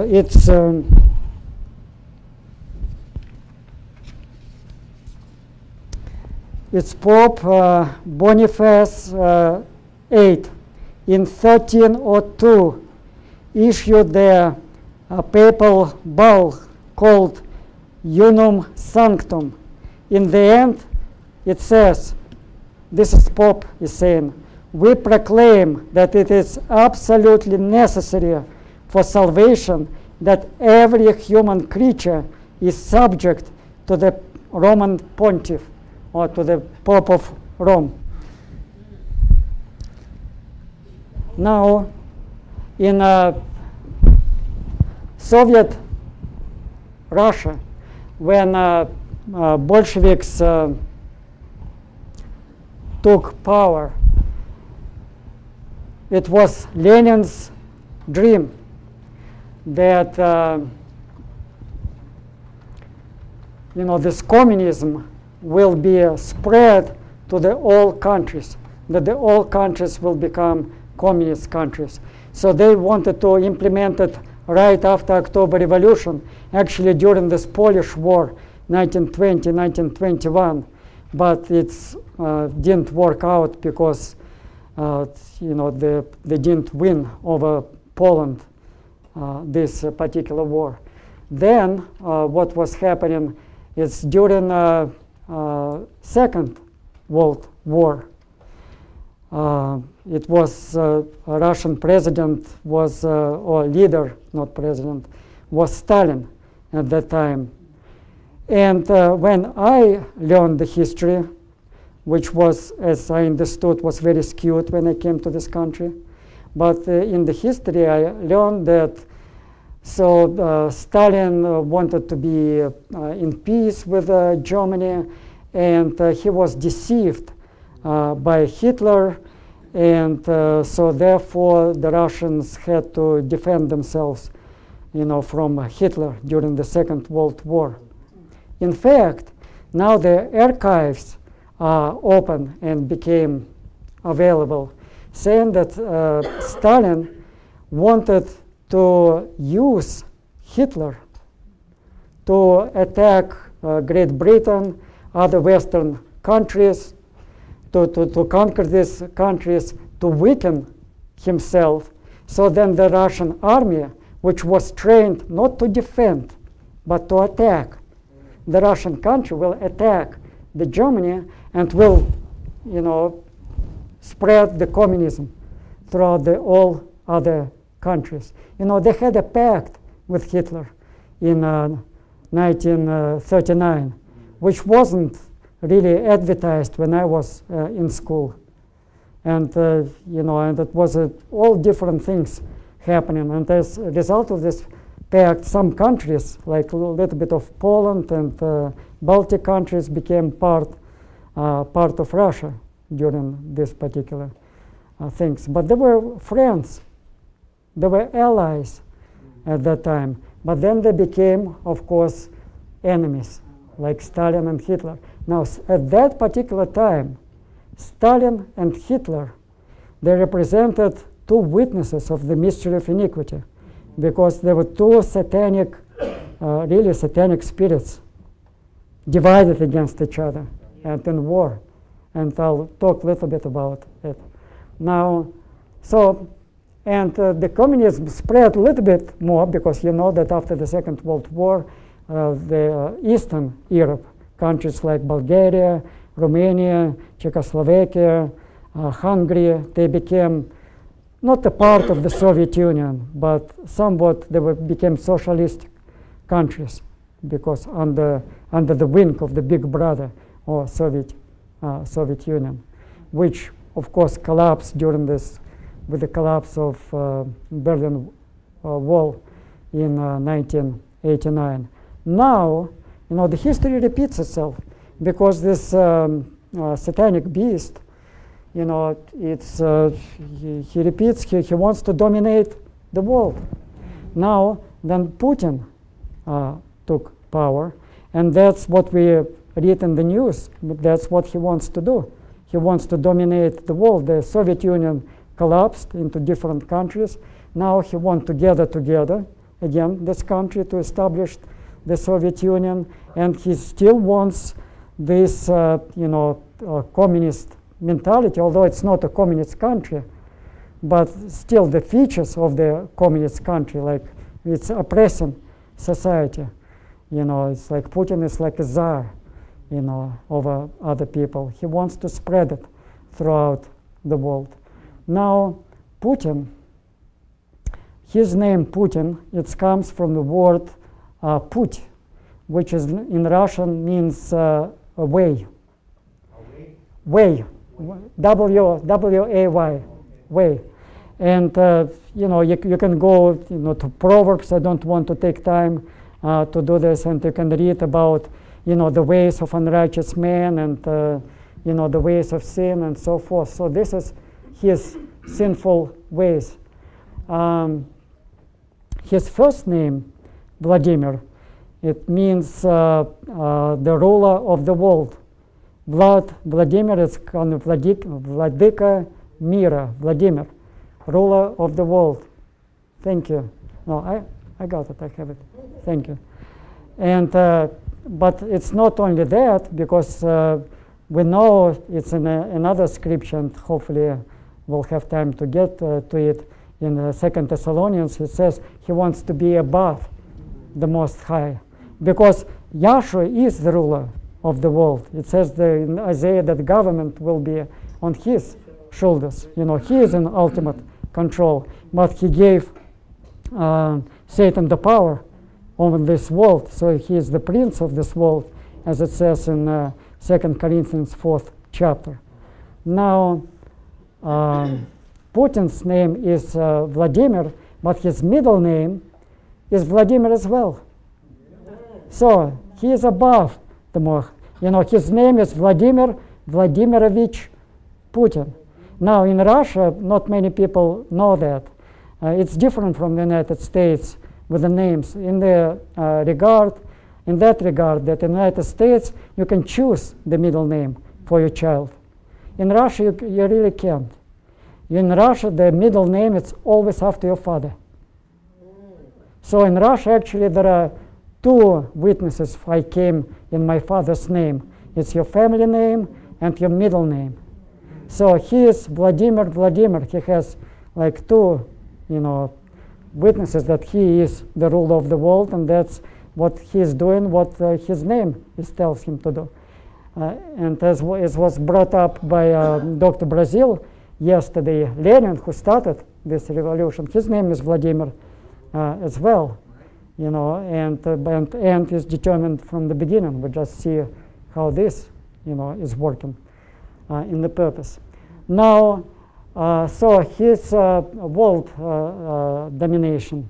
Now it just reminds me that in this section of Isaiah in the 14th chapter, don't we read that he will set up his throne and he will be above the angels?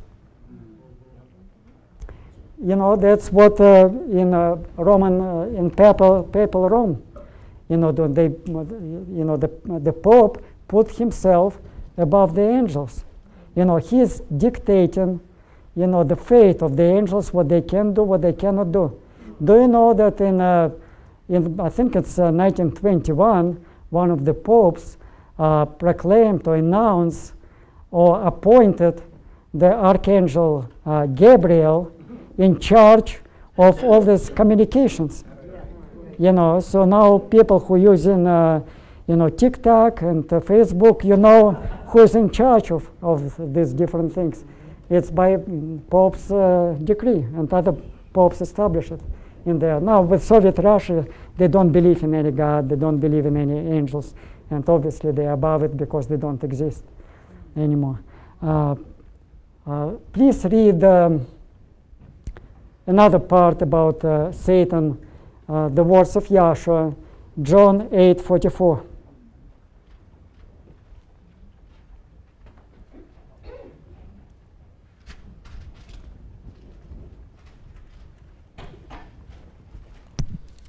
John 8:44. Ye are of your father, the adversary, and the lust of your father ye will do.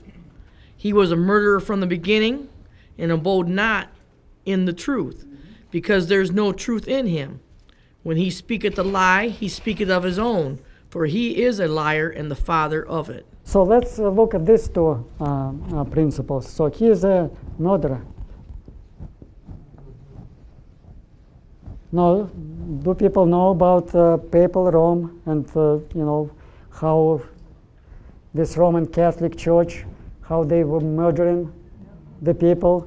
And I'm talking about the physically, so because ultimately all these murders, which is happening, in the physical, they all reveal spiritual murders, as well as world domination, because he wants to dominate the whole world there, but Satan wants to dominate your world, invisible world. He wants to be in charge of this world. And all these wars which is happening in the world, it's reflected what he's doing with the people, especially those who try to come to the knowledge of the truth. He is trying to cause different kind of wars, and we'll talk about these wars later on. But he was a murderer. So the Roman Catholic Church, and especially you can see it in the history during the Inquisition time. Inquisition time, Spanish Inquisition, there are people, of course, people don't know exact numbers, but they're saying it's probably from about 100,000 to millions of people, of heretics, which were killed. And I want one of you to read, because I want you to read details what was happening during the Inquisition, just one paragraph. I don't know who wants to read it. Yeah, just this paragraph. Okay. The judge or inquisitor could bring suit against anyone. The accused had to testify against himself, herself, and not have the right to face and question his or her accuser. It was acceptable to take testimony from criminals, persons of bad reputation, excommunicated people, and heretics. The accused did not have the right to counsel, and blood relationship did not exempt one from the duty to testify against the accused. Sentences could not be appealed. Sometimes inquisitors interrogated entire populations in their jurisdiction. The inquisitor questioned the accused in the presence of at least 2 witnesses. The accused was given a summary of the charges and had to take an oath to tell him the truth. Various means were used to get the cooperation of the accused. Although there were no tradition of torture in Christian canon law, this method came into use by the middle of the 13th century. The findings of the Inquisition were read before a large audience.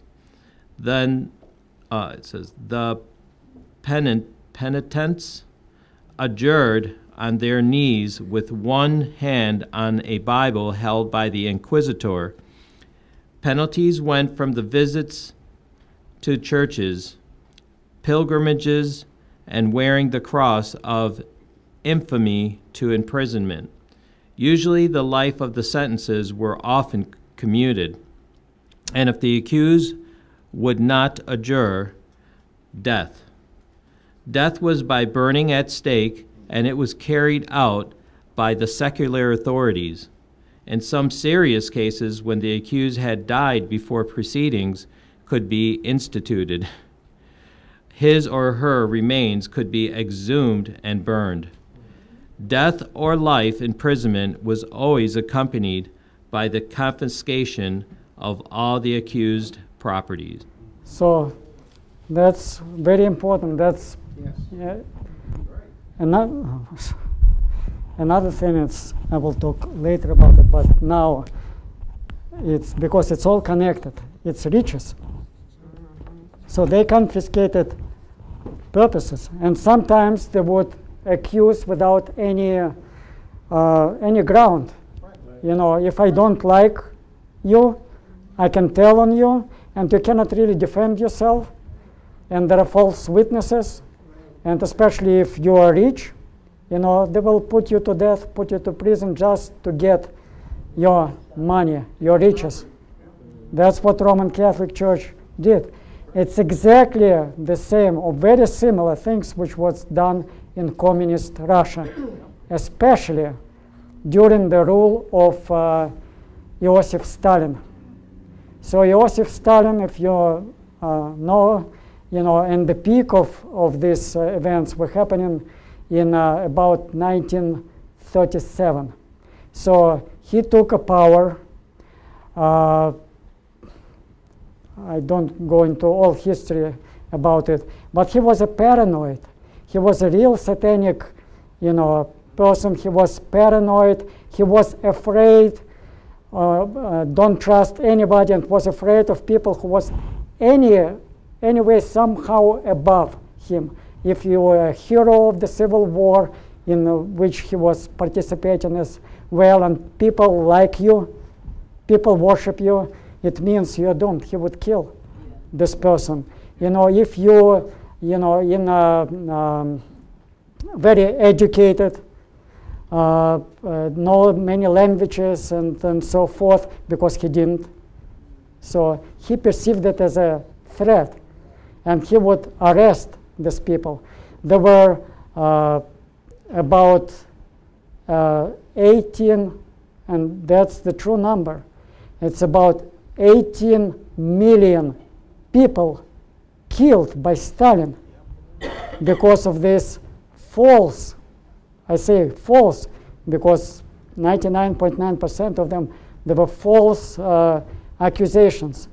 My grandfather, who was a lawyer in Moscow, and he was under Litvinov. Litvinov was a famous minister of jurisprudence in Moscow right now, because Stalin didn't like this minister. He was too smart. He arrested him, and all people working under him got arrested. So my grandfather got arrested in 1937 and sent to Siberia for 25 years, where he died from the hand of the criminals. The people, not many people survived, this Gulag, Siberia. I will tell you, and many people did it for some gains as well. And this is another story I would like to share with you. My grandmother told me the story about her relative. I don't remember if it was her brother or her cousin, but close relative. It was about 1937. And so let's call him her brother and his wife. They lived in one room, in the apartment. And other people, many other people in Russia, they lived in communal apartments. It means it's either apartment like 3-5 room apartment, and every family was in one room in 5 families in apartment, or very often it was one big room and 2, 3, 4 families living in one room, and they were waiting in line for years to get a separate room. So that's the way people lived back then. But they were all after, this great communist idea that, we have to endure and then our future will be glorious. And they bought, to this idea. So they invited, her brother, my let's call it my grandmother's brother invited his best friend. So they 3 of them sitting and talking. Now this person, this brother of my grandmother, was a tailor. So they're talking, and he is doing his job. He is tailoring, and they're discussing things. And then he takes the needle. Sometimes tailor needs to do something to interrupt their work, and they stick in the newspaper, the needle, then they can pick it up again. And he stuck it in the newspaper. Now, at that time, it was a cult of Stalin. Everything was about Stalin. And all newspapers pretty much had a portrait of Stalin in them. So by accident, he hit him in the eye. The needle got into the eye of Comrade Stalin in the newspaper of this picture. And, people notice it, and, my grandmother's father tried to laugh it away, and, something like that, and it seems to be forgotten. So next day, NKVD, which is Russian secret police name back then, came to arrest him. They arrested him. They accused him. This is a true story. It may sound like it's far-fetched. They accused, the charge was an attempt to assassinate Comrade Stalin. He got 25 years in Siberia. They expelled, evicted his wife from the apartment. So what was happening? This friend, as a reward of being a good citizen, got the apartment. Yes. And the things. Is it true that if you go in a prison in Russia, that if you don't have family, you don't get fed? If you How do don't, you eat in Russia when you're put in prison? Isn't it the family that feeds the Russians? oh, no. Family don't feed. I mean, you talk about that time, or you talk about nowadays? I think now. Oh, nowadays, no.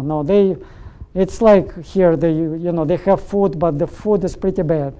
But they have minimal food for you to survive, And sometimes they would allow if the family will bring you something. Sometimes they won't allow. It depends on the prison. So that's what was happening. Talking about murder. Nowadays, you read the stories about Putin, how Putin is murdering his opponents left and right, poisoning them, and so forth. And look what's happening in the war with Ukraine.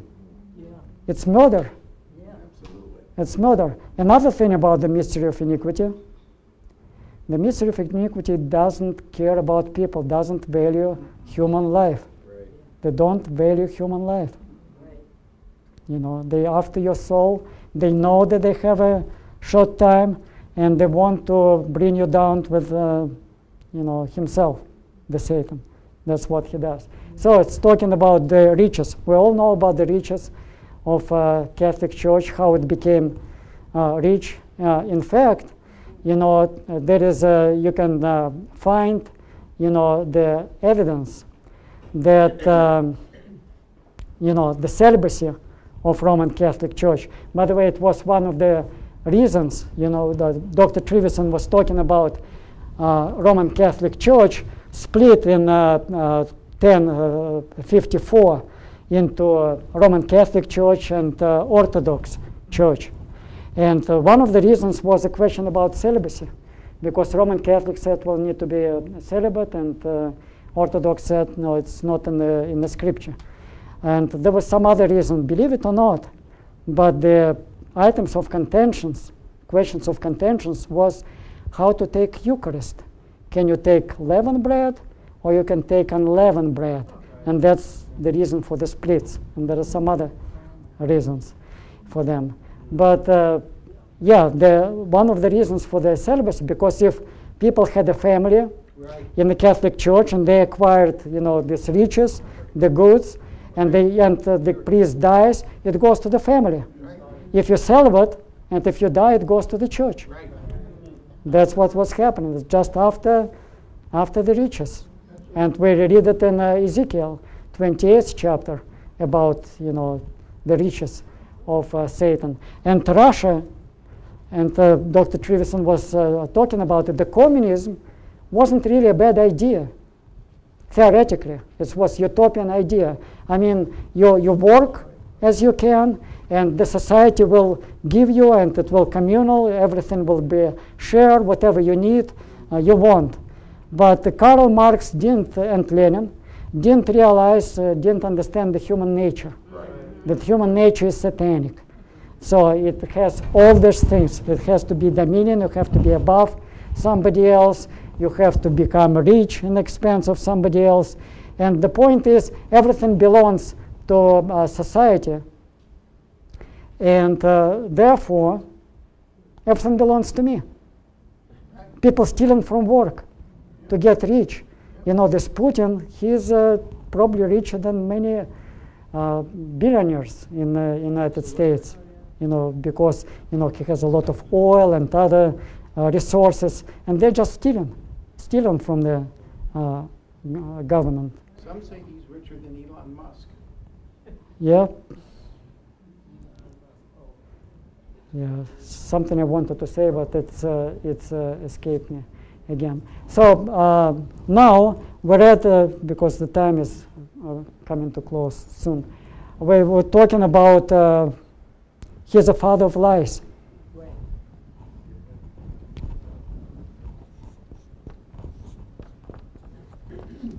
Well, we know about the lies of Catholic Church. All these doctrines is pretty much, the Trinity and other things.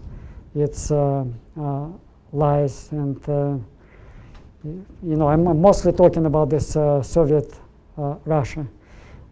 Now, the government lied to the people. They lied about what's happening in the United States. We really didn't know about how you guys live in the United States.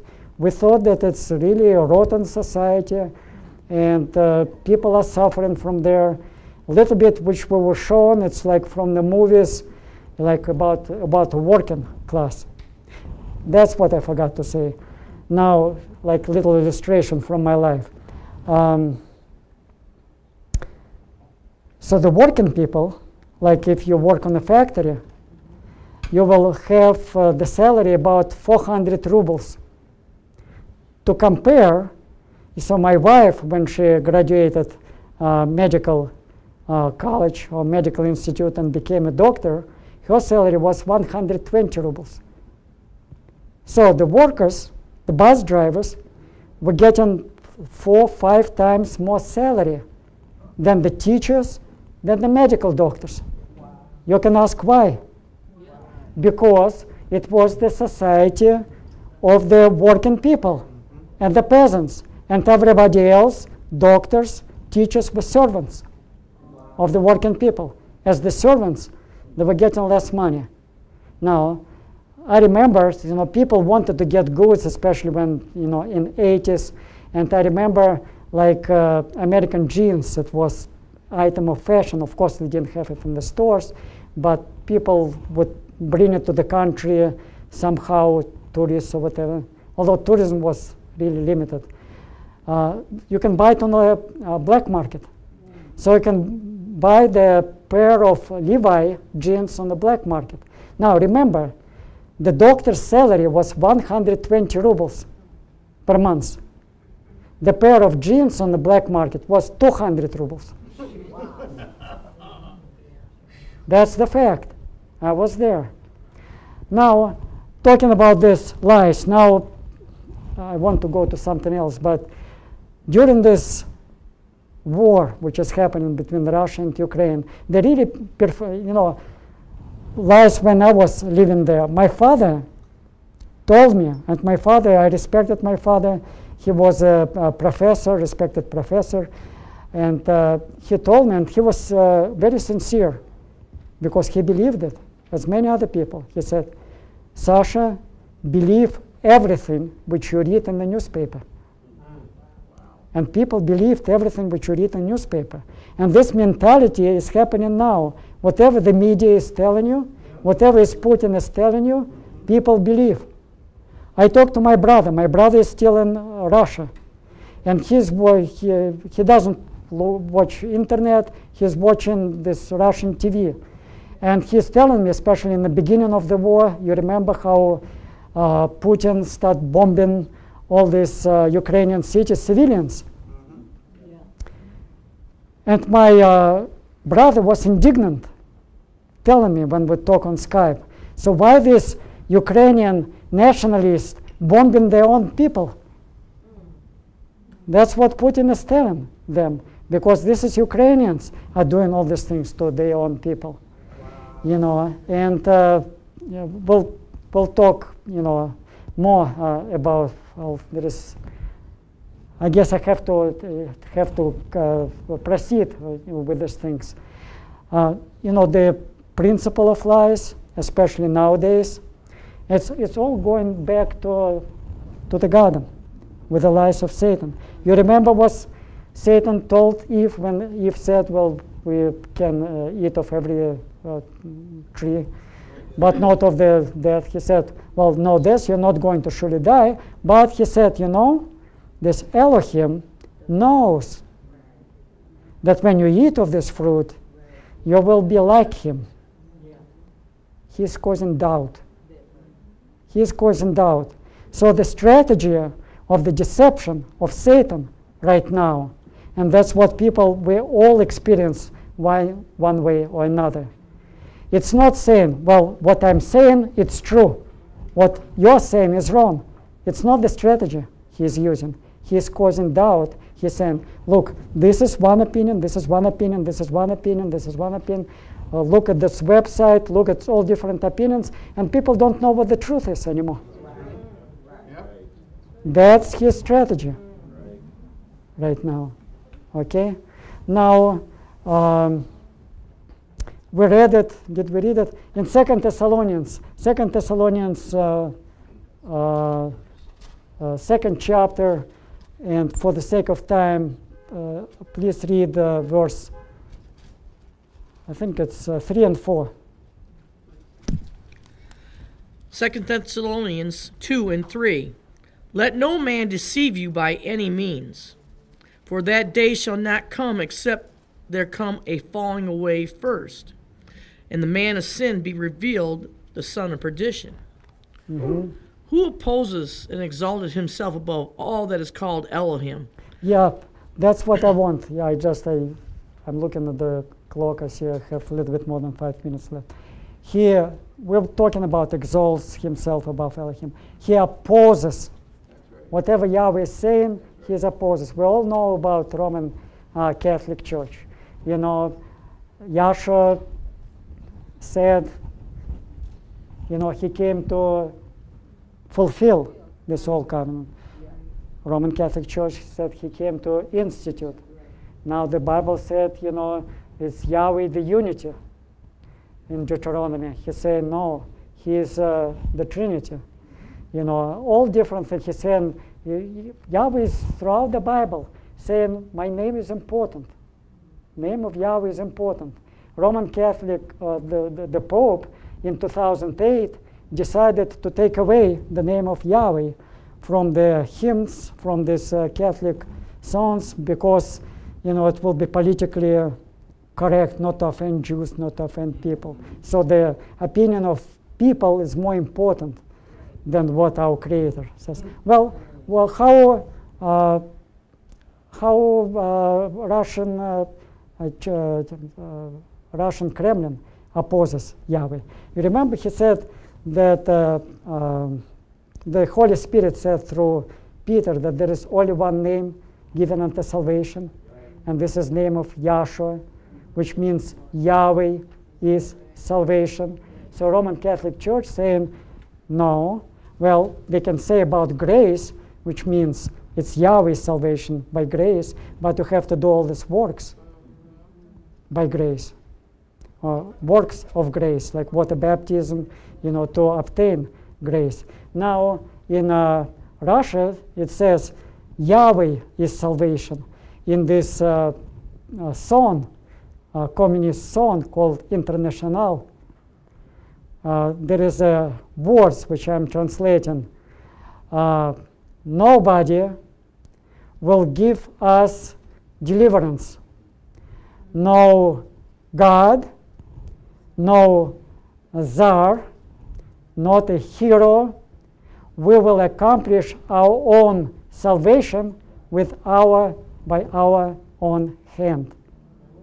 So that's what it is. It's just salvation by work, salvation by your own self. And that's, it's another satanic lie, in there. Yeah, I see 5 minutes left. Now, it's about, one of the doctrines of Roman Catholic Church. It's very famous doctrine. It's Trinity.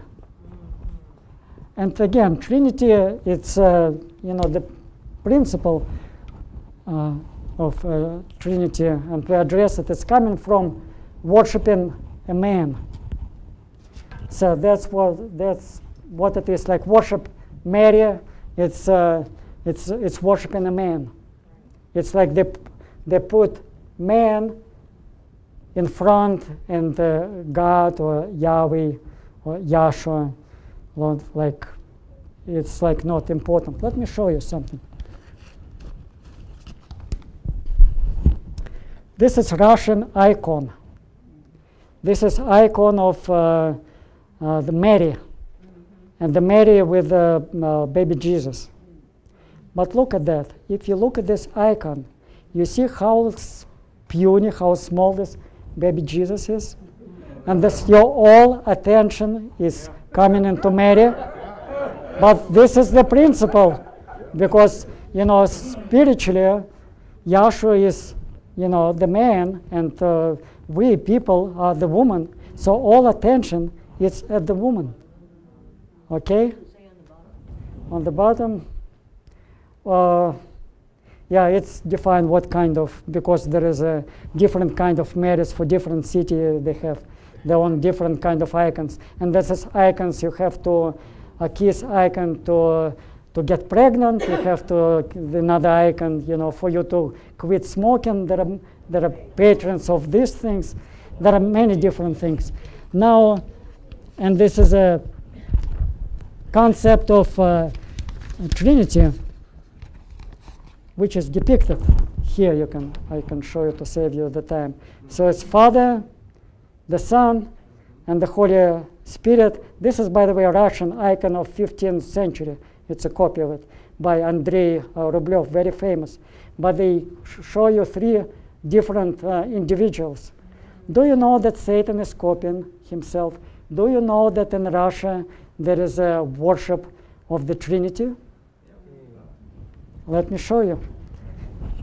And actually, Dr. Trevisan already talked about it. That's the banner. That's what I saw in communist Russia. And what you can see, this is Karl Marx, who is the founder of communism. This is Friedrich Engels, his friend who helped him to write some books. And this is Lenin. Yeah. And they have it there. And when they start these speeches in Russia, in Soviet Russia, I heard that you have to start it. It's like by the name of Karl Marx, what Karl Marx, Lenin was saying about this thing, and then go into your topic. Like in some other places, you have to, acknowledge, making a mantra. You have to do this, and things like that. But, there is more to it, and I was told that I will be given another opportunity to talk more about end times prophecies and Russia, and I'm looking forward to do it. Thank you for your attention.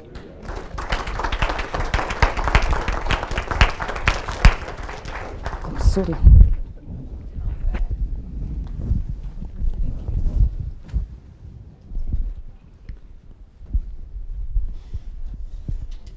Our next session starts at 3 o'clock, and we have refreshments immediately after. Can we all stand for doxology, please? Now unto him that is able to keep you from falling and to present you faultless before the presence of his glory with exceeding joy, to the only wise Elohim, our Savior, through Yahshua the Messiah, our Sovereign, belong glory and majesty, dominion and power, both before all time and now and ever. Let us all say, hallelujah.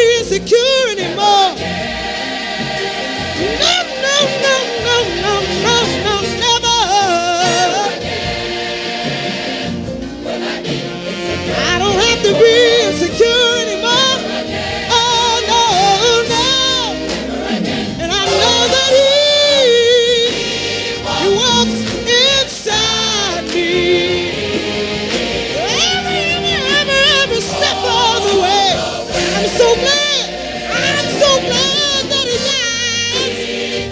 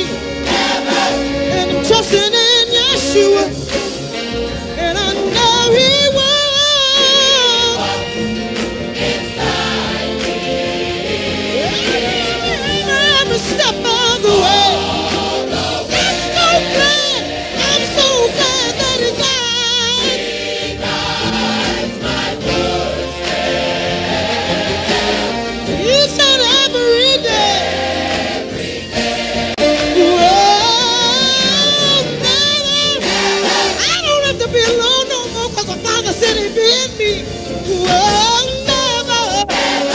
'Cause I'm trusting in Yeshua. Whoa, never, never, never no more. 'Cause I'm trusting in the Savior. I know He is the Savior of the world, Savior of the world, Savior of the world. I'm gonna trust in Yeshua. 'Cause I know my Savior. And I'm telling you, He won't leave me alone. I know He won't leave me alone. I know He won't leave me all by myself. 'Cause I'm trusting in Yeshua. And I know He will. Every step of the way. I'm so glad. I'm so glad that He died.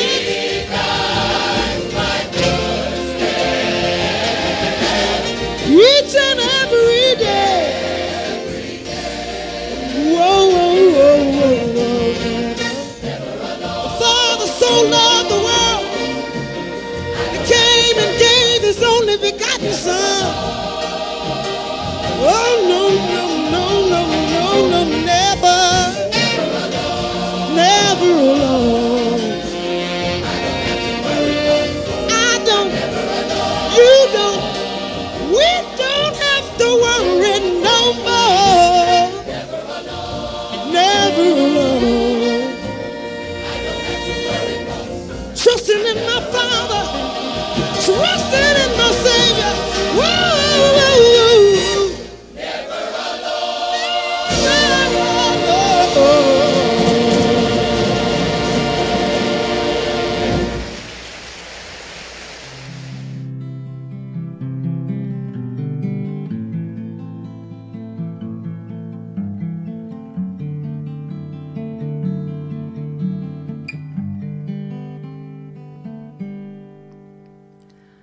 No, I won't fall away.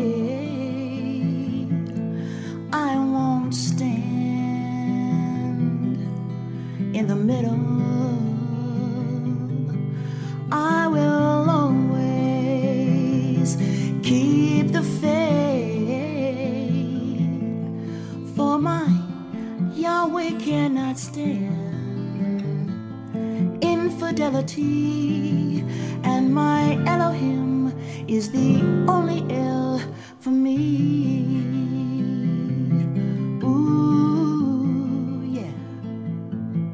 Ooh, oh.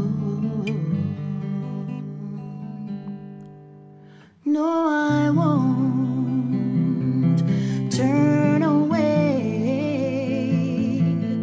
I won't follow the prince of this world. I won't cheat myself of everlasting life. For the love Yah gives to me is my liberty, and my Elohim is the only El for me. Ooh, yeah. Ooh, ooh. When I feel that I just can't go on, and every ounce of strength is gone, I remember that He's always there to comfort me. And when I feel this life is just too tough, and the burdens won't let me lift my feet, I remember that His love is enough for me, is just enough for me.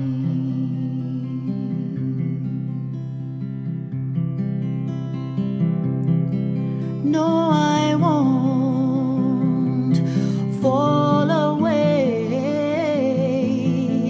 I won't stand in the middle. I will always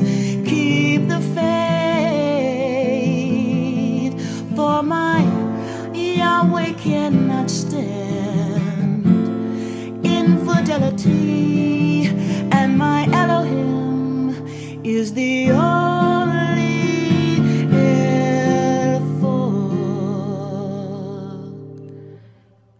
me.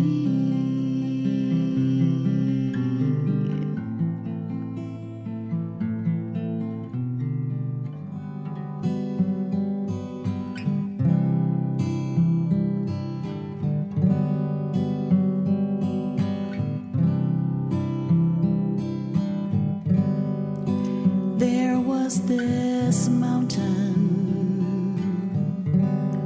so high I could not climb. For every step that I would take forward, Satan put me 3 steps behind. And there was this river so deep I thought I'd drown.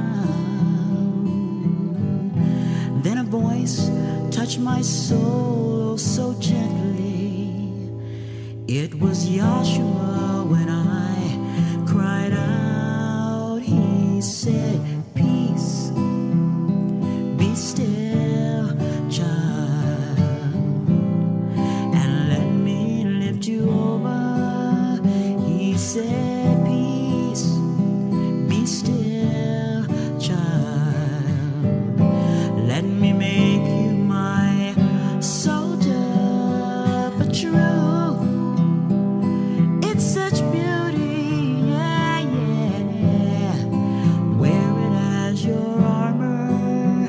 He said, "Peace, be still, child, and let me lift you over and over and over and over."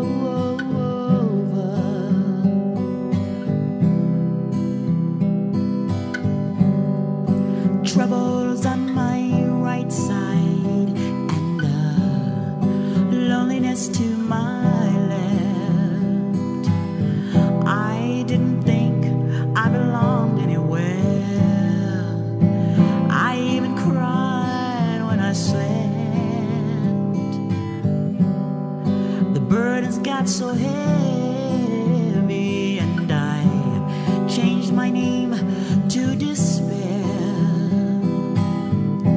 In the darkness came a light and someone standing there, my Savior in His glory. I ran for comfort when He said, "Peace, be still, child, and let me lift you over." He said, "Peace, be still,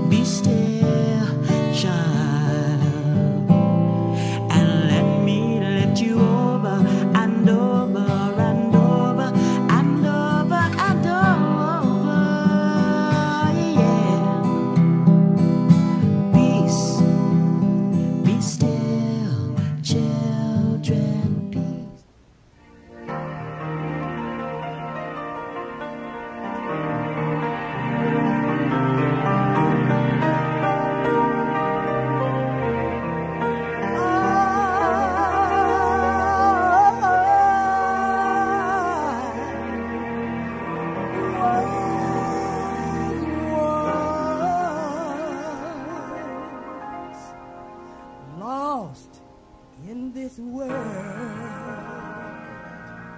without a friend. And my days were nights.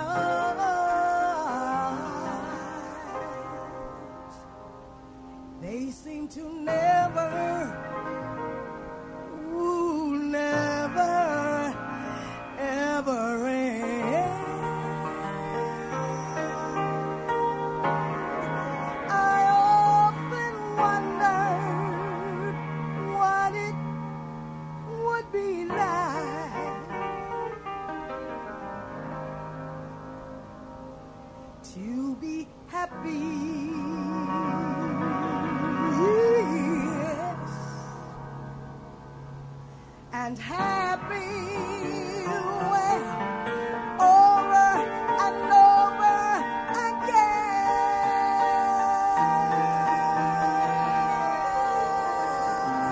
Oh, never knew my soul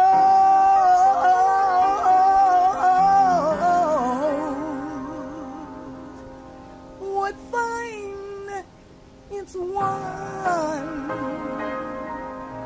and only true friend.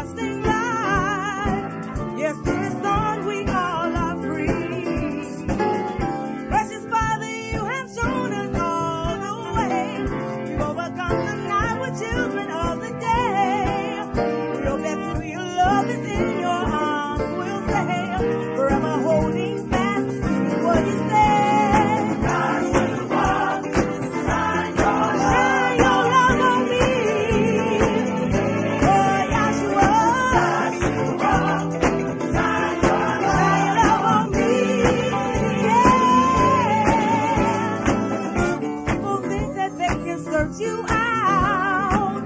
The devil's head is on his feet. And you declare that it's without a doubt that you love the mystery, a mystery. Shine your love on me. Shine your love. Rise to walk. Shine your love on me. Shine it on me. Shine it on me. Shine it on me. Yes, you are. Shine your love on me. Yes. Shine it on me. Shine it on me. Yes, you are. I need you to shine your love. Shine it on me. Shine it on me. Yes, you are. Shine your love every day and night. Shine it on me. Shine it on me. Yes, you are. Shine your love on me. Yes. Day by day the Father glorifies. Sends His Son in you and me. Oh yes. So the world beholds steadfast eyes. Without a knowledge they can see. Precious Father, you have shown us all the way. We overcome the night. We're children of the day. We hope that it's in your loving arms that we will stay. Forever holding fast to what you say.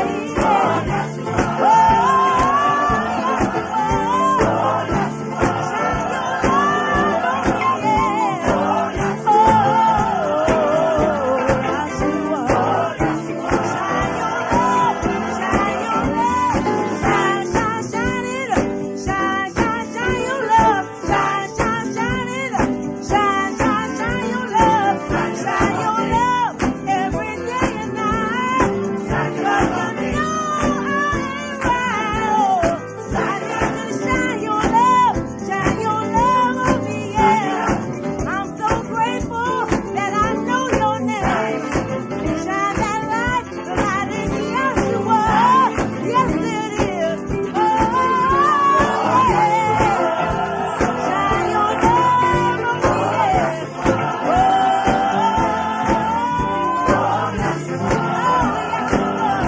Shine your love. I need you. Shine your love. I love you and I need you. Shine your love. Shine love on me.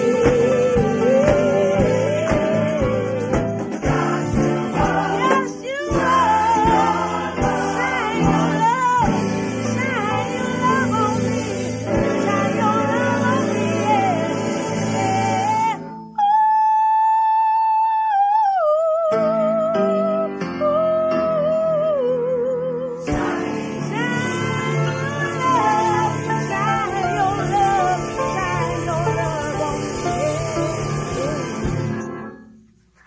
To discern and avoid being deceived by Lucifer, the serpent, the devil, the dragon, or Satan and his demons, operating the mystery of iniquity on earth through the dispensations of time. To discern and avoid being deceived by Lucifer, the serpent, the devil, the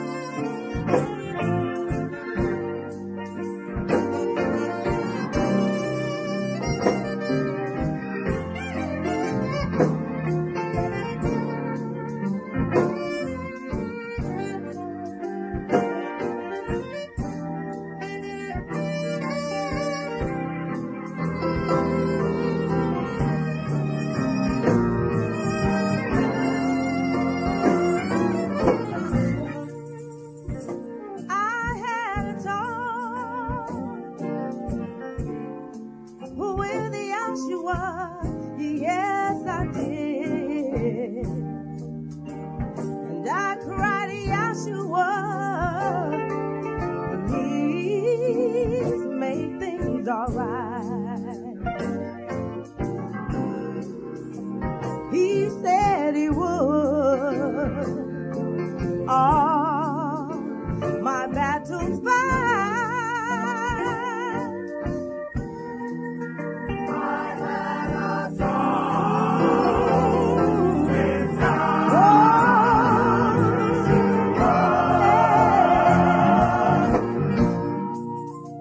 And I pleaded with Him to guide me right, to guide me right. Oh, help me find peace. I've got to have me a better life. He said He would make everything alright. 'Cause I had a heart-to-heart talk with Yeshua.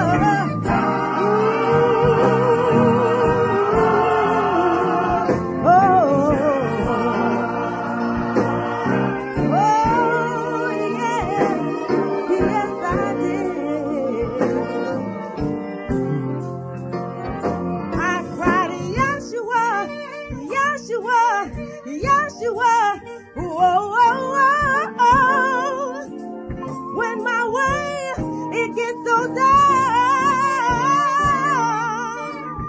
I need your light. Deep, deep, deep, deep, deep, deep, deep in my heart. Oh, and He said that I am not all alone. You just gotta trust in Him. I just gotta trust in Him. 'Cause you don't need no one else. Thank you, thank you, thank you. Whoa, for the victory. Oh yeah. Thank you, Yeshua, for setting my soul so free. Whatever I need, You're so good to me. 'Cause I had a heart-to-heart talking with, oh yeah, oh Yeshua, oh yeah.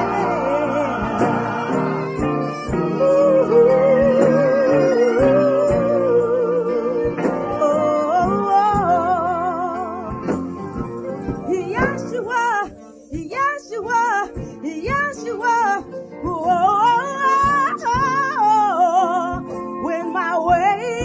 When my way gets so dark, I need your light. Deep, deep, deep, deep, deep in my heart. Oh yeah. Oh, He said that I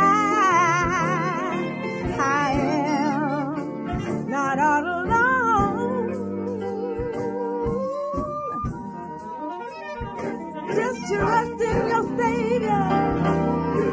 You don't need no one else. Thank you, thank you, thank you, thank you, thank you, thank you, thank you, thank you, thank you, thank you, thank you, thank you. Oh, thank you for the victory. Thank you, Yeshua, for setting my soul so free. Whatever I need,